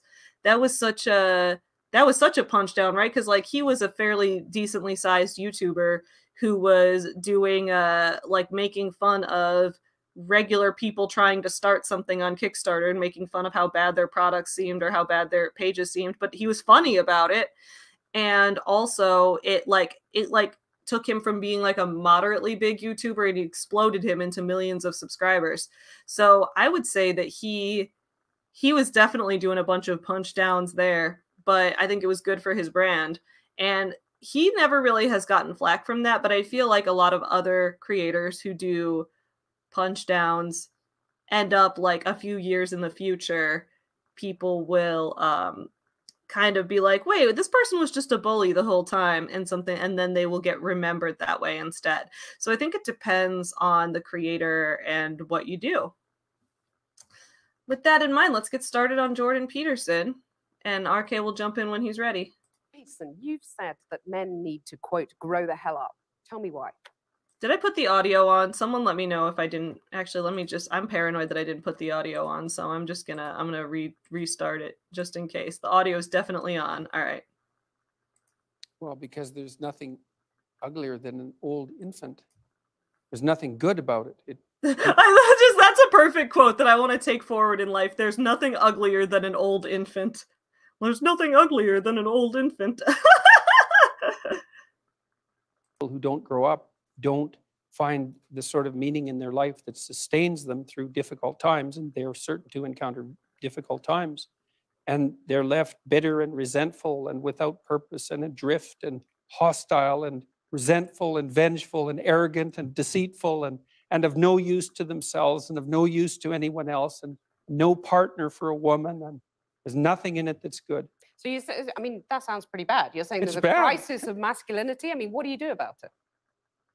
You help people understand why it's necessary and important for them to grow up and adopt responsibility. Why that isn't a... All right, he's starting off pretty strong. Grow up and adopt responsibility. Like, I don't think anyone would disagree with that. I want to address Amanda's comment here. If you're a really small creator, it starts out more like punching across, not good, but not nearly as bad. Then the bigger you get, the further down you're punching. Yeah, and I've noticed, like, because I have a lot of friends who are, commentary YouTubers or drama YouTubers and things like that. And within that community, there's a lot of this punching across where, like, a lot of some, like, commentary channels in the mid-range, you get people who are, like, in the maybe... 5,000 to 20,000 subs, like a middle range channel like that. They'll get in some beef and conflicts with other middle range channels like that. And people who watch all of those channels, it'll bring them views for that. But at the same time, it's just kind of a circular insular conflict because they're just punching across to each other, which I have seen a lot of that, and I never get involved in it because I'm like, man, I've got other shit to handle. But I definitely see that all the time. Shake your finger and get your act together sort of thing. Why it's more like a delineation of the kind of destiny that makes life worth living. I've been telling young men, but it's not, I wasn't specifically aiming this message at young men to begin with. It just kind of turned out that way. Oh, that's bullshit. I wasn't aiming it at young men. It just kind of turned out that way. So this is what I was talking about the other day. Jordan Peterson manages to get himself misunderstood a lot. And he also manages to say things like, this is just what happened. I don't know why. Here's the thing. If you're going to be a lecturer and a speaker and a writer, you are trying to convey your ideas to an audience. And if your audience interprets them differently widely across the board than what you meant, at some point you might be the problem. Like, I get that he doesn't like being taken out of context and misquoted, but it seems to happen to him every single time he says or writes anything. So if it's happening to you that often, maybe you didn't convey your message clearly enough. Maybe that's on you. I'm starting to wonder if maybe he needs to start looking at himself and wondering if maybe he needs to do better. I would agree with that. I mean, yeah, fuck. Okay, I'm stuck in it, bouncing back and forth. I agree with everything you're saying. You can bounce back and forth. It's fine. Men listening. I mean, It is. 90% of your audience is a man. Well, it's right? about 80% on YouTube, which is YouTube is a male domain primarily. So it's hard to tell how much of it is because YouTube Is that true, guys? Is YouTube a male domain? My channel is 90% female audience and 10% male audience, according to my analytics. Isn't the CEO Susan? Hasn't she been relatively proactive at pushing female content? And it depends on the community. I mean, the anti-MLM community is mostly women. The ASMR community is mostly women. The anti-MLM community is not actually mostly women. It's a good mix, but I think people think it's mostly women because I don't know why people think that. There's actually a lot of men making content exposing it. The book community is mostly women. The book community is mostly women, and I think some of the biggest gamers are women. I mean, Pokimane is one of the biggest gamers on the planet. That's true. And so this is the point that people aren't getting. This is what people are missing. But yeah, I mean, if he's saying that the viewership of YouTube is a higher percentage male, maybe that's true. I just never noticed that. I feel like everyone watches YouTube, but okay. I think it's just the communities. Like, it's specific to different communities. One community is male dominated, another is female dominated. Right. Is male, and how much of it is because of what I'm saying. But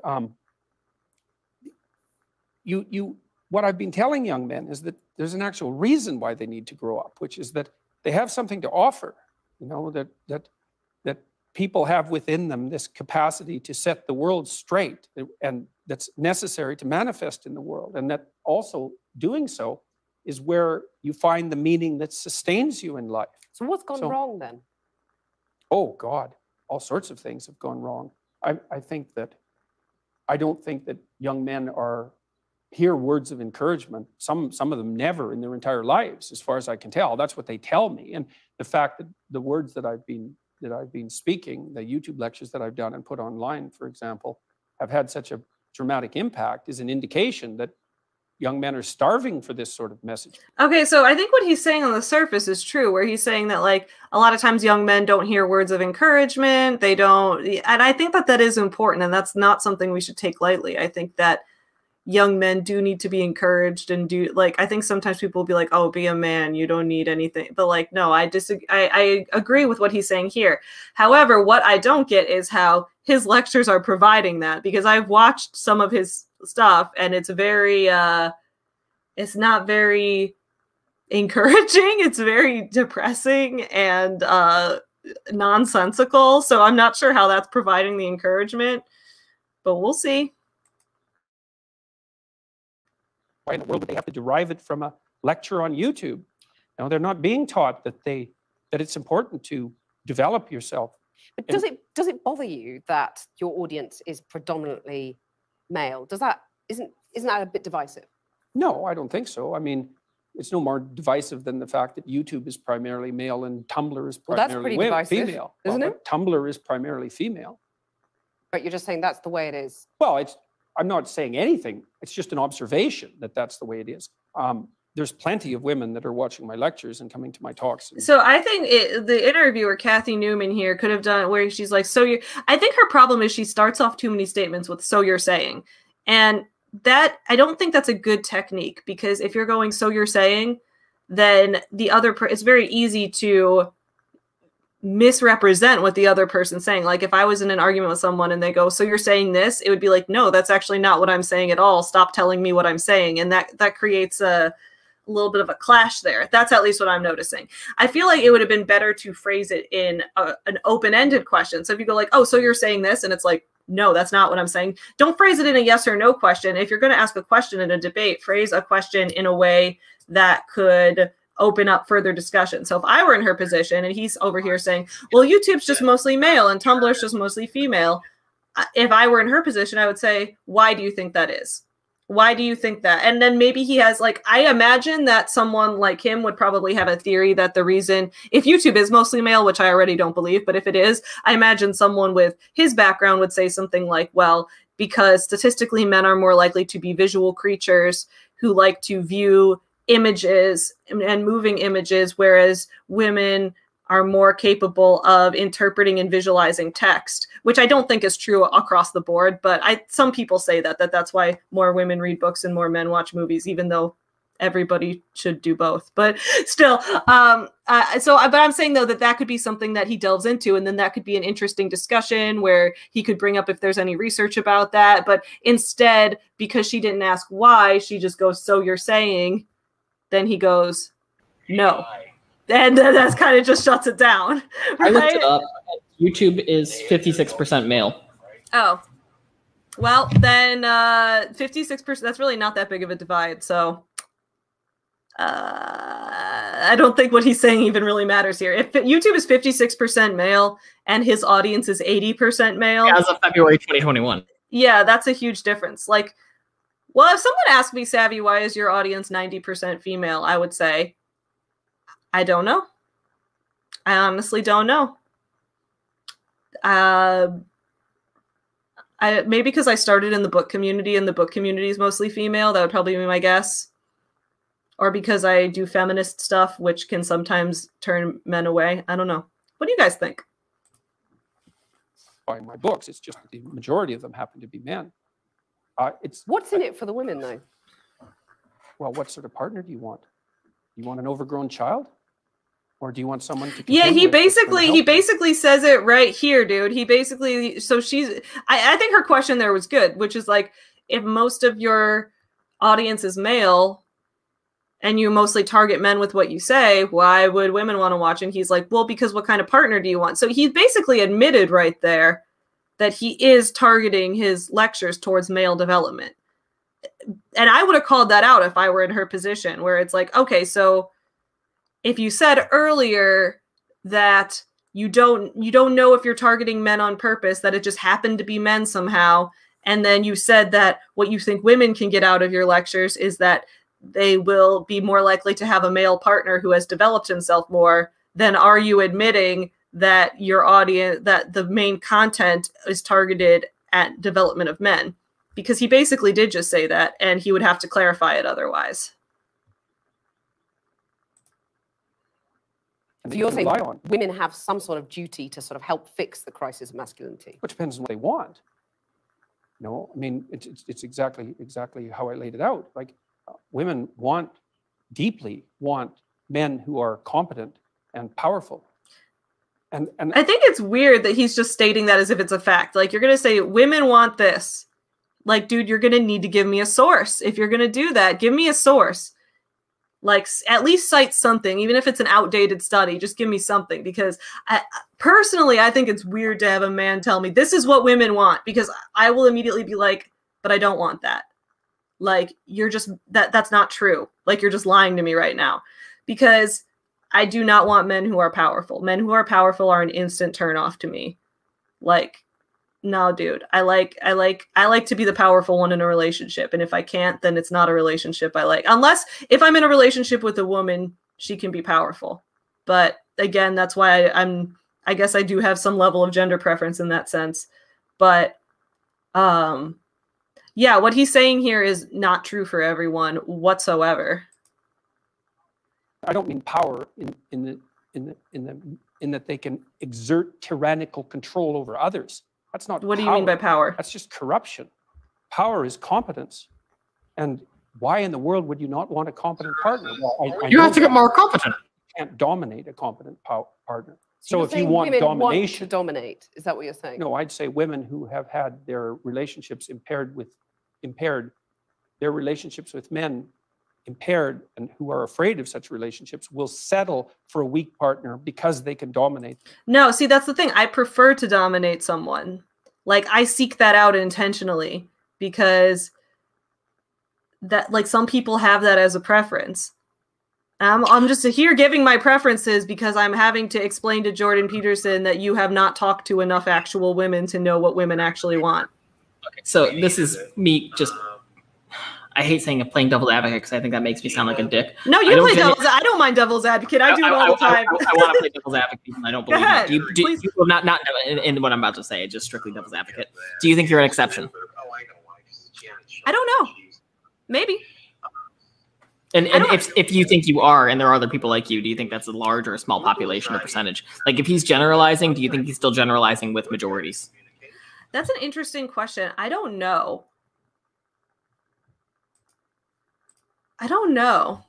Tyler texted me to tell me I should stop talking about this because I'm being too weird on a stream that my mom watches. Well, I'm just trying to explain that Jordan Peterson's generalizations don't make sense. And when I said dominate, I don't mean sexually. That's not what I meant. I just want to make that clear. I'm not talking about that. I'm talking about in terms of relationship dynamics. Well, just because Tyler texted me from the other room was like, this sounds sexual and weird. And that's not what I mean. I just want to be clear, disclaimer, that is not how I intended this to come across, because that's not what Jordan Peterson's saying either. I'm trying to refute what he's saying, which is, and if I came across wrong on that, my mistake. I take responsibility. I'm sorry. But yeah, what he's talking about here is that women will settle for a man who is like socially weaker than them or something like that. Do I think I'm an exception in that I like to take on the role of like a traditionally masculine partner or something? I don't know. I'd have to interview a ton of women to find that out. And that's the thing, is like, I don't think it's possible to know these things without asking people. I don't think that, like, you can't. I agree. Like, how many people has he surveyed, and is he just generalizing? Yeah, I think these trends also change over time depending on what circumstances we're in. I feel like, 100 years ago, there were a lot more, like, the way that marriage played out and the way that people selected partners had a lot more to do with the circumstances of the times and the way that people, cared about. I mean, like, an 18-year-old, a 26-year-old, someone who's been married for 10 years, and then maybe like post-menopause. Like, does that change? Yeah, and that's what's interesting is, so I think that let's see. I'm going to take a look at what people say in the comments, because I think the comments will give us more insight as we can listen to more people's opinions. Or at least surveying people, which is something potentially more than what Jordan Peterson has done, which is just coming in with the answers instead of asking questions. Yeah, Marie says, as a woman, I'm automatically on the defensive listening to him. Yeah, because I think it's kind of strange to be like, women want this. And like, I don't think you can say what literally almost half of the population of the entire world wants. That's like what? Like over 3 billion people? You're like, over 3 billion people in the world want this. Like, how would you possibly know? Like, that's just generalizing like that automatically makes people who don't have that same experience be like, wait, no, you're just wrong. And you just lose credibility instantly. So it's weird. It's weird. Oh, Amanda. Okay, Amanda says, okay, so based on am I an exception? Amanda says, I've noticed your views on things that are supposed to be typical female experience are much different from women I know, but not in a bad way. Like insecurity. I've never known someone with as little insecurity as you. This is the thing I've talked about in the past. I think that the fact that I'm a confident person comes from my obliviousness to the world around me. I think like having like with the type of OCD I have and stuff, I fixate on the wrong things and I don't notice the bigger picture. So a lot of the time a lot of things that I was supposed to know were a social cue, or a lot of things that I was supposed to know were socially normal. I just don't know. And then people are like, wow, Savvy, you're so confident the way that you just go against social conventions. And I'm like, what was the thing? But then at that point I was already confident and oblivious to it. So why start being insecure now? But yeah, I think that's interesting. That is an interesting point.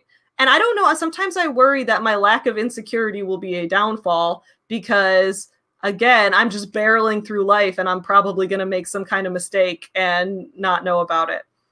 And Mushroom Destroyer is true. I want a partner who listens and can be a team with me.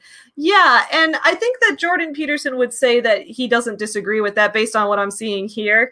But just his whole obsession with the dominance hierarchy I think it makes a lot of women feel intimidated. Like, so you want a man who is, he's like not dominant in a tyrannical way, but it's like, in what way then? Like, he says in terms of competence, but he needs to define that a little more clearly, I think.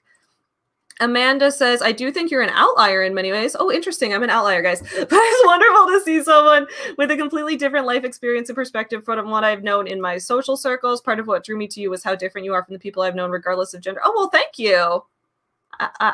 I take that as a big compliment. I appreciate that. Thank you, Amanda.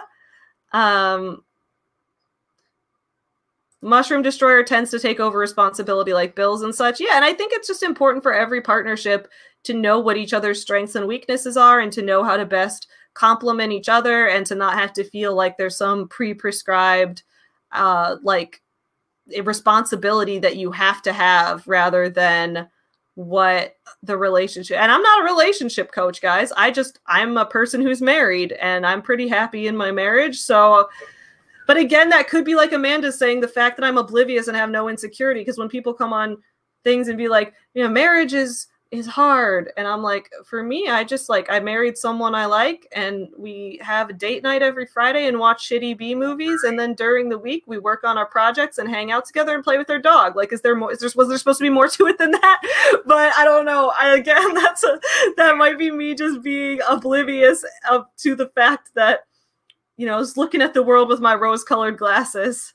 I just think he wants to come into these situations from a position of strength and confidence, and you come into situations with positions of strength and confidence when you come in with answers, which tells me he's not necessarily interested in advancing a dialogue, because I feel like if you want to advance a dialogue, you come in with questions, seeking answers.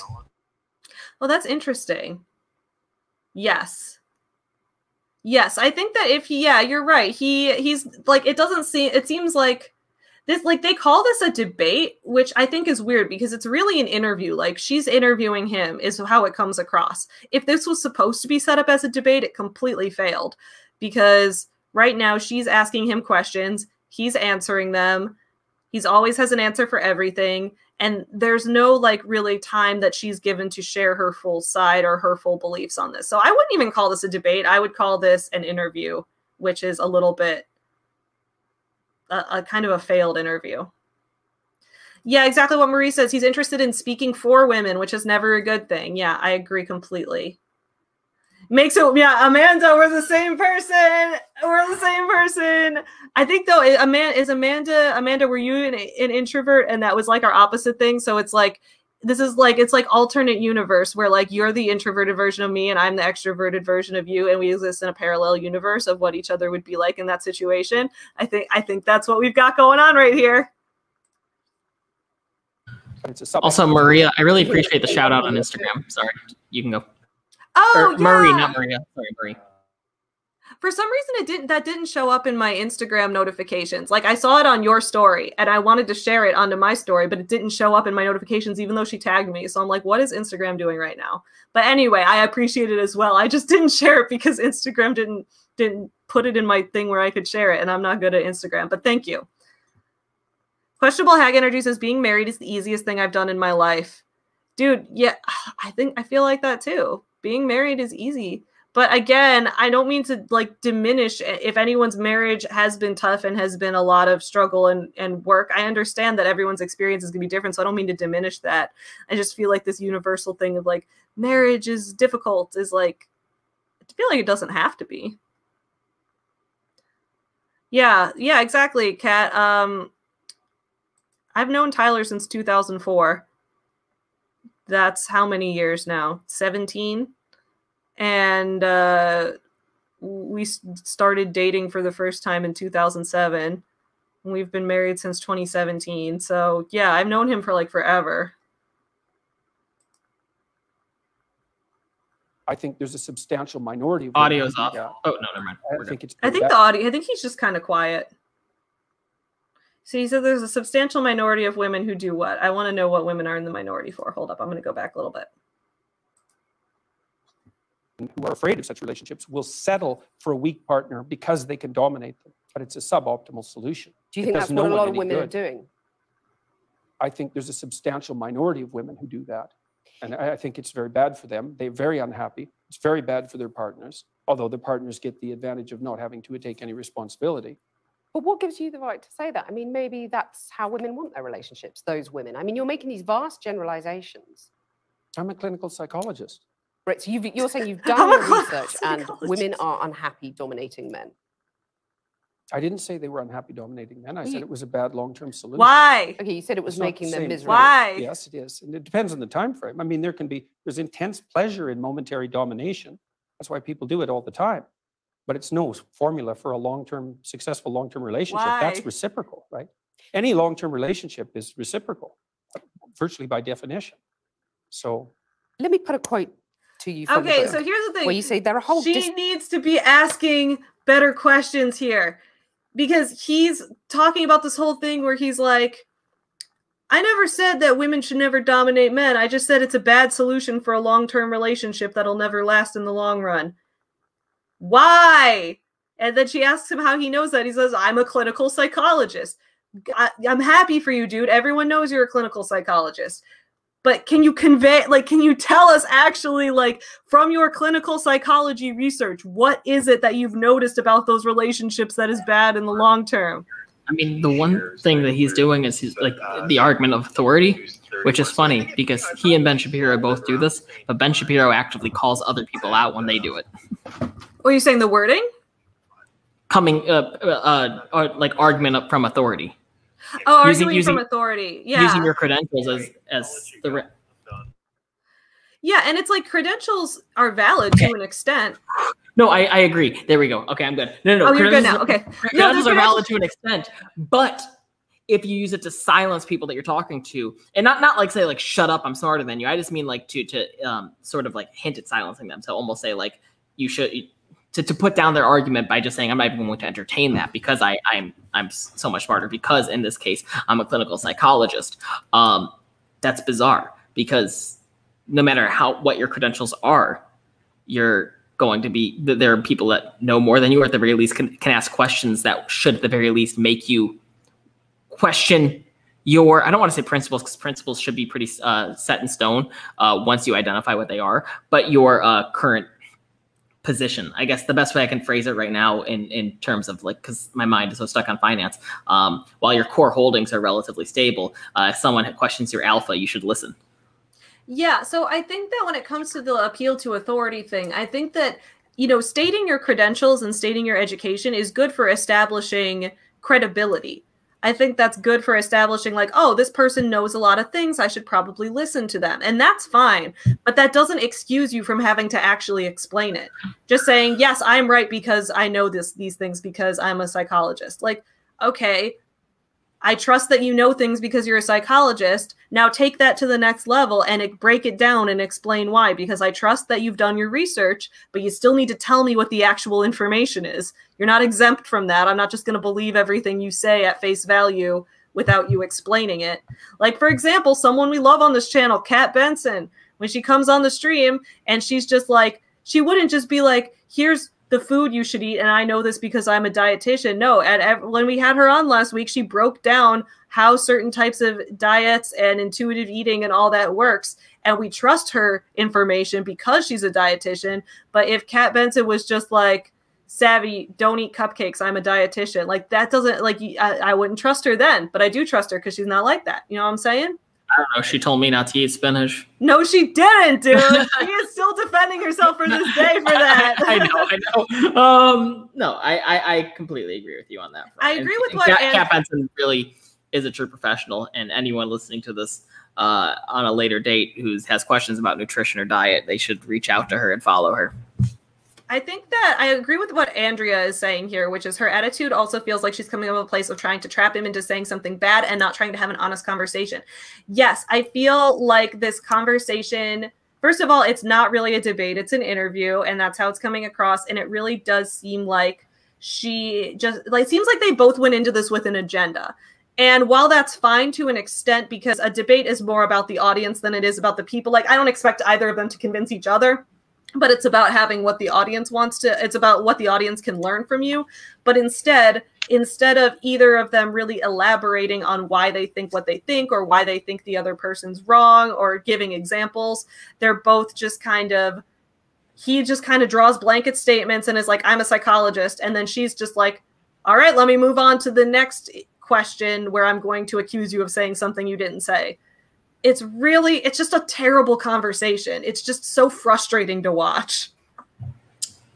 Yeah, I mean, energy matches energy, and they both are matching each other's attempts to it's less about, okay, here's a question. Do you think it's more important in these situations to be right or to not be wrong? That's interesting.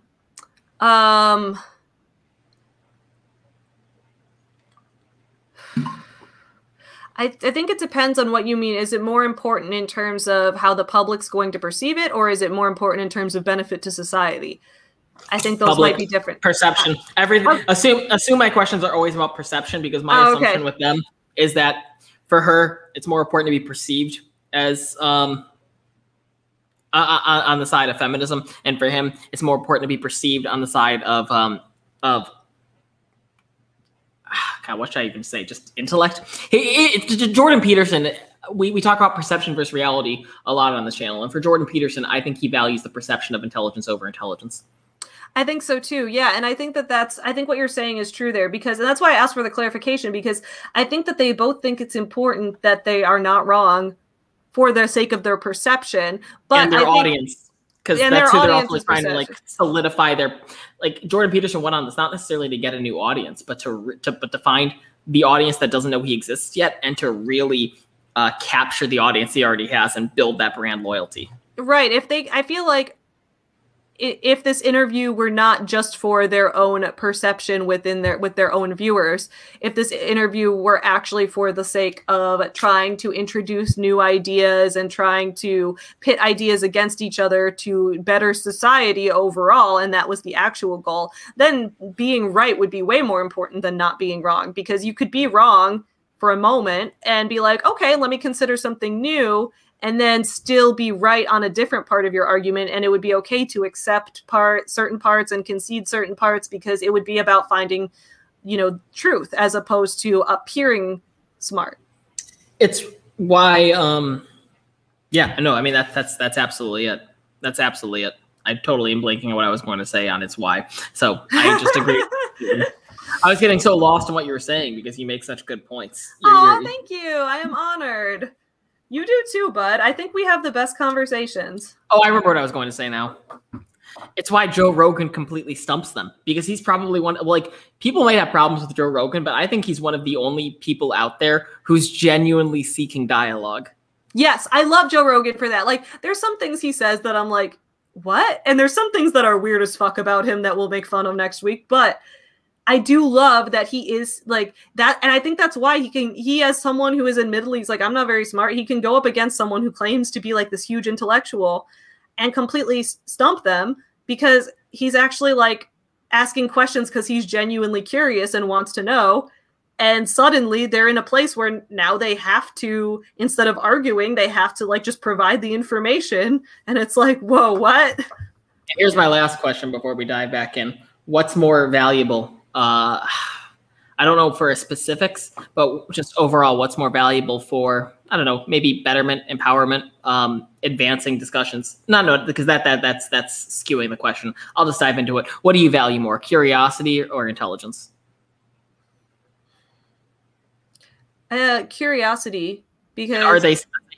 I think they're related to the extent that if you are the more curious you are, the more intelligent you will become, because you will be seeking answers. But I think placing the value on curiosity is more important, because if you place the value on intelligence, Value is the right word. Exactly. Yes, that's what we were yes. talking about the other day, where we were talking about how Jordan Peterson's problem is that he reached this level where he feels like he knows a lot, and he has decided to stop learning new information. And he doesn't seem to have a lot of curiosity anymore. He seems to just want to be the authority now. And as a result, that's going to then stifle your ability to learn new information if you are valuing intelligence so much over curiosity. So I would say that they're related and they're both important, but I think it's more important. I think everyone will be better off if they value curiosity more. Yes, I think I would almost argue that curiosity is genuine intellect, because genuine intellect is the understanding that you don't know everything and therefore are seeking answers. Right. Like, I feel like I know a lot of things sometimes, but then every once in a while someone will bring something up that I didn't know, and I'll be like, oh, dude, now that I know this is great. Or it's like, it's important to stay open-minded to new things and to want to seek more answers. So, like, I feel like we're doing that to an extent on this show, because even the gurus that we make fun of and that we don't like, we still try to see what we can learn from them. Yeah, I mean, I feel like I learned the most so far from Rachel Hollis. Yeah. Still, maybe it's because she was the first one, so she set the bar. Maybe it's because the other ones are just genuinely awful, like Grant Cardone being investigated for misrepresenting his investors, and Tony Robbins for ruining multiple humans' lives, like by telling the wife of the abused wife to give more blowjobs. Like, that's a little. Oh my God, up. Tony Robbins is such a mess. I hate him so much. I think I learned from Gwyneth Paltrow the importance of trying new things with friends. Yes, and I like that. I think that's a fantastic conclusion that you drew from that week. Yeah, because things are scary. But scary things are fun with friends. Yeah, like, for example, us doing this whole thing together. Like, I will say, I really appreciate having you as a friend in my life, because you're the person who, one of us will have an idea to do something and the other one will just be like, yeah, let's do it. Like, I don't think we ever turn each other's ideas down for the most part.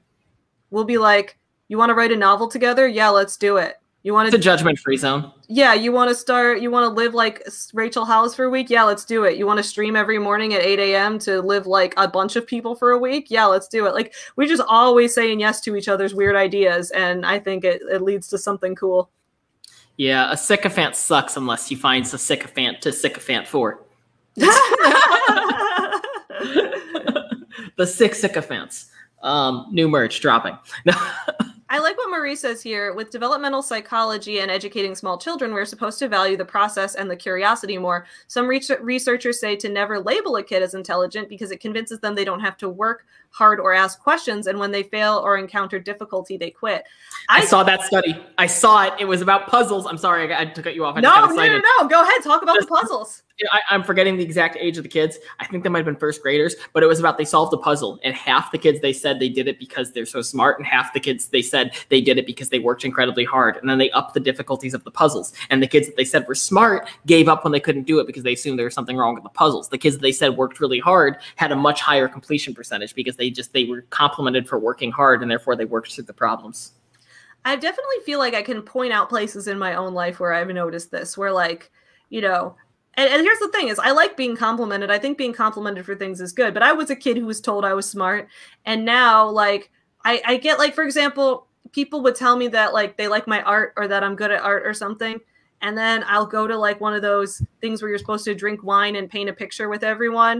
And everyone will be like, oh, Savvy, you're going to be so good at this because you're so good at art. And then I just become so nervous and frozen up. And I'm like, no, actually, my art's going to suck now. And now I'm super worried that I'm going to make this picture all fucked up because everyone's expecting me to be able to just naturally do it.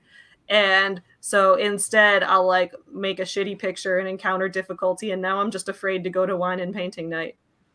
Oh, that's too bad because they are a lot of fun. Aaron and I went. Mine sucks. Hers is fantastic. We hung her painting up. Mine's in the closet. My mom and I did one together, which was actually really great. We did one where it was like paint your pet. And we did, I painted a picture of Chewy that I really love. I mean, it's not perfect, but I had a lot of fun painting a picture of Chewy. And yeah, we had a good time. I will do one of those things again. I think it would be fun. It's just as long as everyone goes into it knowing that my art sucks, and that's okay. Yeah, I'll do wine and painting with you. And Marie, I appreciate you. And I appreciate your shout out again. Everyone should appreciate Marie with us. Appreciate Marie. Absolutely. Let's take a solid 3 seconds to all appreciate Marie. And we're not going to do it in silence because it's a podcast, but just everyone appreciate her for 3 seconds. 1, 2, 3. Appreciate Marie. Good work, guys. Disciplines in universities forthrightly hostile towards men. These are the areas of study dominated by the postmodern neo-Marxist claim that Western culture in particular is an oppressive structure created by white men to dominate and exclude women. But then I want to put minorities too dominate. Okay, sure. But I want to put to you that here in the UK, for example, let's take that as an example. The gender pay gap stands at just over 9%. You've got women at the BBC recently saying that the broadcaster is illegally paying them less than men to do the same job. You've got only 7 women running the top FTSE 100 companies. Yeah. So it seems to a lot of women that they're still being dominated and excluded, to quote your words back to you. It does seem that way, but multivariate analysis of the pay gap indicate that it doesn't exist. But that's No, dude, that's not true. Multivariate analysis of the pay gap indicates that it exists, but not in the way that either of these two say that it exists. Dude, I went on, when I did a video about Classically Abby recently, I went off about the pay gap because I agree with Jordan Peterson that you need multivariate analysis of it. However, when you do multivariate analysis of the pay gap, you find out that it exists. It just exists it doesn't exist for the same job. So it's like, for the most part, women are not being illegally discriminated against and paid below what they deserve. However, women are not getting as many promotions to get to the same job of the same level. Women are not being passed over for some of those jobs, or even sometimes just women, by and large, try to go into fields that are lower paying overall, which, like, why that happens, I can't tell you. That's worthy of its own study. But Jordan Peterson is over here being like, I already know everything and don't need to study more things, when in reality, that would actually be a great area to delve into, is the why. Yeah, also the one part of it as well about how women exit high competitive industries like law when they become pregnant. That's not the end of the discussion, because that's still something worth talking about on how we are in an age where, if you want to go into those high competitive fields, you're going to have to come to the decision of family or career. That's the thing, though, is that men face that same decision. I think a lot of women just face discrimination because their body goes through the pregnancy, which is a substantial difference, though. Oh, I mean, it's a substantial difference. Well, I mean, like, they have no say about it. Like, it physically impacts their work. Sure, but there's also, like, I feel like there's an assumption that a lot of employers will make that, like, oh, this person is female, she could risk becoming pregnant. Like, for me, if I ever have a kid, which I probably won't, but if I ever do, that kid will get adopted. So I will not have to take on anything other than what a man would have to take on in that situation. But it's just applied across the board. And that's not to say that if women get pregnant, they deserve that, because that's an entirely different discussion about how discrimination happens in that circumstance. But my point is that, like, it is based on, like, across the board thoughts about that. And yes, what you're saying about getting pregnant and having to go through that does make an extremely different situation than someone not having to get pregnant. But that's another entire thing we need to talk about, is, like, how do we handle someone whose body is going to go through pregnancy when they want to have the exact same opportunities as someone whose body isn't going through pregnancy?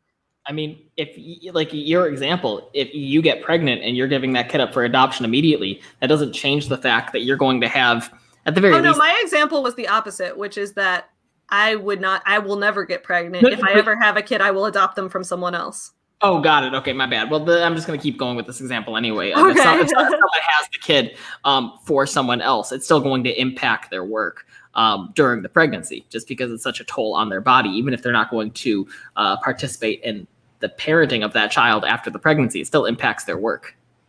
I like what Questionable Hag Energy here says. They need to call it the career gap. I think we should call it the career gap, because the career gap is a much broader thing. And I think that allows us to study much more what is affecting all the different causes that could be contributing to it. If you call it the wage gap, it's very easy for someone like Jordan Peterson to shut you down and go, well, that doesn't exist, because when you look at the exact same role in the exact same companies, women are already getting paid the same. And I think in most places there are already laws that you can't discriminate. You can't pay someone less for the exact same job based on gender, race, ethnicity, religion, anything like that. That's already a protected class. So when you call it a wage gap, it makes it kind of easy to shut it down based on that. But calling it the career gap, I think, makes a lot more sense because it's multifaceted. It's like what parts of your careers, what kind of job you can go into, how many hours you can work, how much money you can make. Now we're looking at a bunch of variables. I think that's a much better way to phrase it. Questionable hag energy. Excellent. I love that. So anyway, this is just such a stupid argument that people have about the gender pay gap because both sides get it wrong. It's just like, but if we actually analyze the issue, we could actually start working towards solutions, but instead they just want to say incorrect facts at each other for a while. Is it? I mean, that 9% pay gap, that's a gap between median hourly earnings between men and women. But there's that multiple, exists. yeah, but there's multiple reasons for that. One of them is gender, but it's not the only reason. Oh, he just admits If you're a that one of social them is scientist, gender. Okay. worth your salt. You never do a univariate analysis. Like you say, well, women in aggregate are paid less than men. Okay, well, then we break it down by age, we break it down by occupation, we break it down by interest, we break it down by personality. But you're saying basically it doesn't matter if women aren't getting to the top because that's what's skewing that gender pay gap. Personality one was weird to me because Yeah. that's not gender. As much like that's a different variable altogether. Well, he's about to go into here how the reason, I think he's going to go into here the reason that men tend to be more CEOs is that men are more powerful people and that like women, like he's about to go into this whole thing about this. But yeah. Oh, my bad. Sorry. It's the cutoff thing. We talked about it yesterday. We cut each other off all the time. It's okay.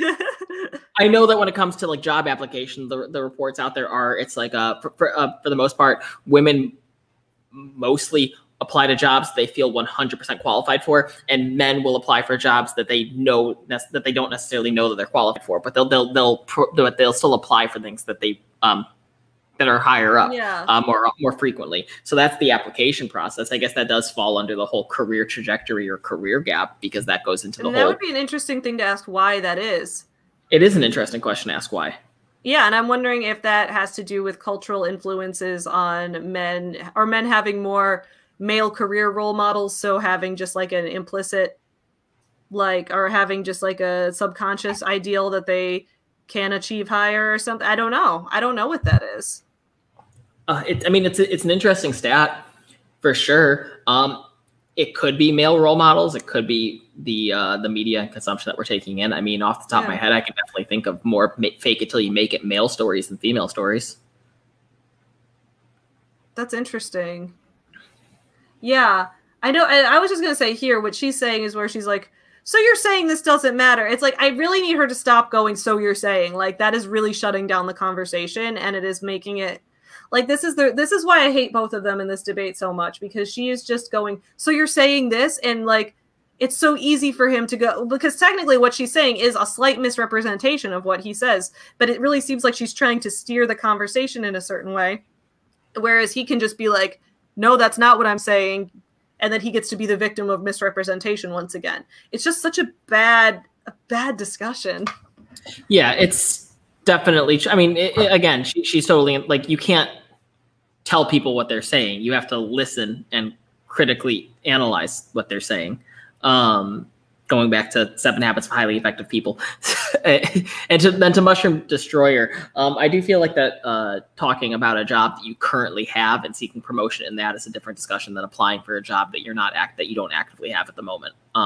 But good for you for getting that promotion. Thank you, Queen of Spades. Savvy ending the gender pay gap argument. Oh wait, I need to reach out to her. Karen, how do you say her last name? Stoffgen. Whatever. Sherry, is she the one you were telling me about who also likes to argue about the pay gap and things like that? Because I'll reach out to her.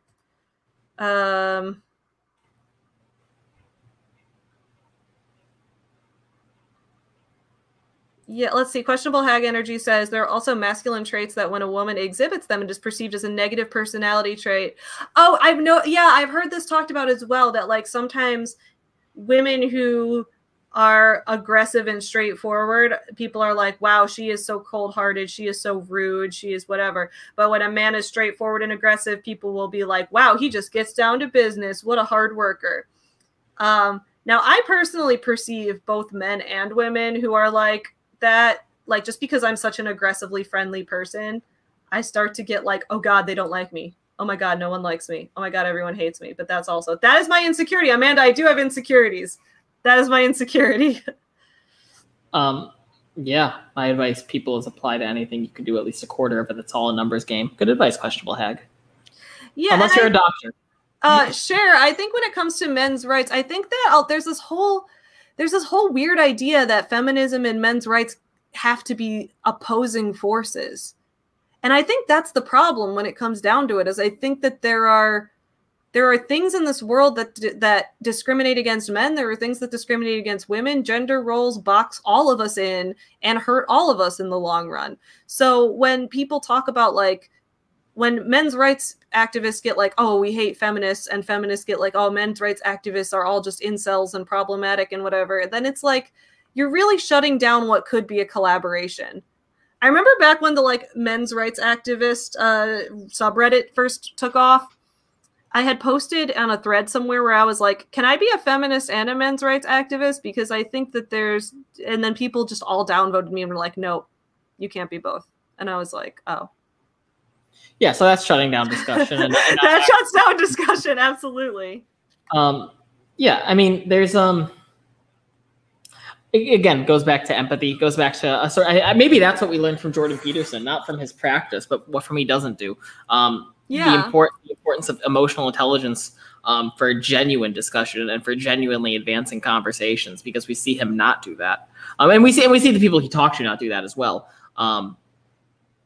I would almost argue that's the universe matching your energy. So as far as what I learned from Jordan Peterson this week is the importance and weight of going into as many conversations with the intention of emotionally understanding the person I'm talking to. Is something I'm sure I failed with in the past, but that's something I definitely need to work on, because I feel like that is how you advance conversations, advance your knowledge, and ultimately create a better, I'll say, community. I'll keep it in a small spec, but it advances your personal world and those who you interact with. Absolutely. So y'all, we've been at this stream for 2 hours, and I'm going to have to take Chewy on a nice walk before my video premiere. Real quick, don't forget everyone right here. Today in 1 hour, you can set a reminder right here. I will link this in the chat. I have a new video premiering on my main channel. Link is right here. And this video is going to be an interview I did with a woman who was she joined MLM companies 27 times since the early 80s. And just a couple months ago, finally took the anti-MLM position and is seeing like all the things that went wrong. And she's kind of telling her whole story and exposing everything. I think this is a really important interview to hear about this perspective, and I'm really excited to share this. So guys can join me in the premiere here in 1 hour. Thank you all so much for being here. I'm really excited. Oh, wait, I'll give everyone the FedEx link again too. Thank you for the reminder, Cher. I'm just reading these comments real quick, and I just want to clear something up because I see Queen of Spade and Cher talking. Queen of Spade fights for men and women's rights with domestic violence. Cher said that men are afraid of victimhood, fear not being manly sometimes. And then Queen of Spade said, I feel men daily I deal with men daily who try and play the victim. I think Cher was specifically talking about domestic abuse, not soft boys on the internet. Yeah, I think it's like it all depends on the situation you're talking about. So guys, this is the FedEx link again. Don't forget right here, you can go to that link that I've just highlighted right here, and you can vote right here for Forever Home Friends. This competition is going until Wednesday the 24th. So this coming Wednesday is going to be the last day. So don't forget to vote for us every 24 hours. Help us try to win. I really hope we get a small business grant. That would be pretty amazing. And thank you guys so much for watching this morning. We will be doing Joe Rogan week next week, and I'm excited to plan things out for that. Yeah, but you guys won't have to miss me for long, because in 1 hour I'm doing a premiere on my channel, so you can hang out with me then. So I'll see y'all then. Would anyone be interested in joining our team? Because I think we need to start building a social media presence with this, and my Instagram does not allow me to add any more Instagram accounts, so we need help. How many are the maximum Instagram accounts you can have? 4. Oh shit, I have 4 already. Maybe it's 5. Let me double check real quick. Okay, well, I actually do have 5. I have my Instagram, the Forever Home Friends Instagram, Chewy's Instagram, and then I'm logged in for the magazine I work for and for the publishing company I work for. Yeah, I have. Okay, so it's 5. It's 5. I Okay. have mine, my clients, and then yeah. That's frustrating. Okay, well, I think that I'm going to stop doing social media management for that company pretty soon, so maybe I can log out of those and add one for this on Instagram. Mushroom Destroyer is offering, so let's talk to you. Oh, yeah, Mushroom Destroyer. If you want to help us with Instagram, that'd be great. Or Kitty, yes, we are definitely open to growing this team. So hop on now, because this is going to take off. It's like getting into Bitcoin early. All right, y'all. I'll see you in an hour for a video premiere. Don't forget to support small businesses. Have a great Friday morning. I love you all. Adios.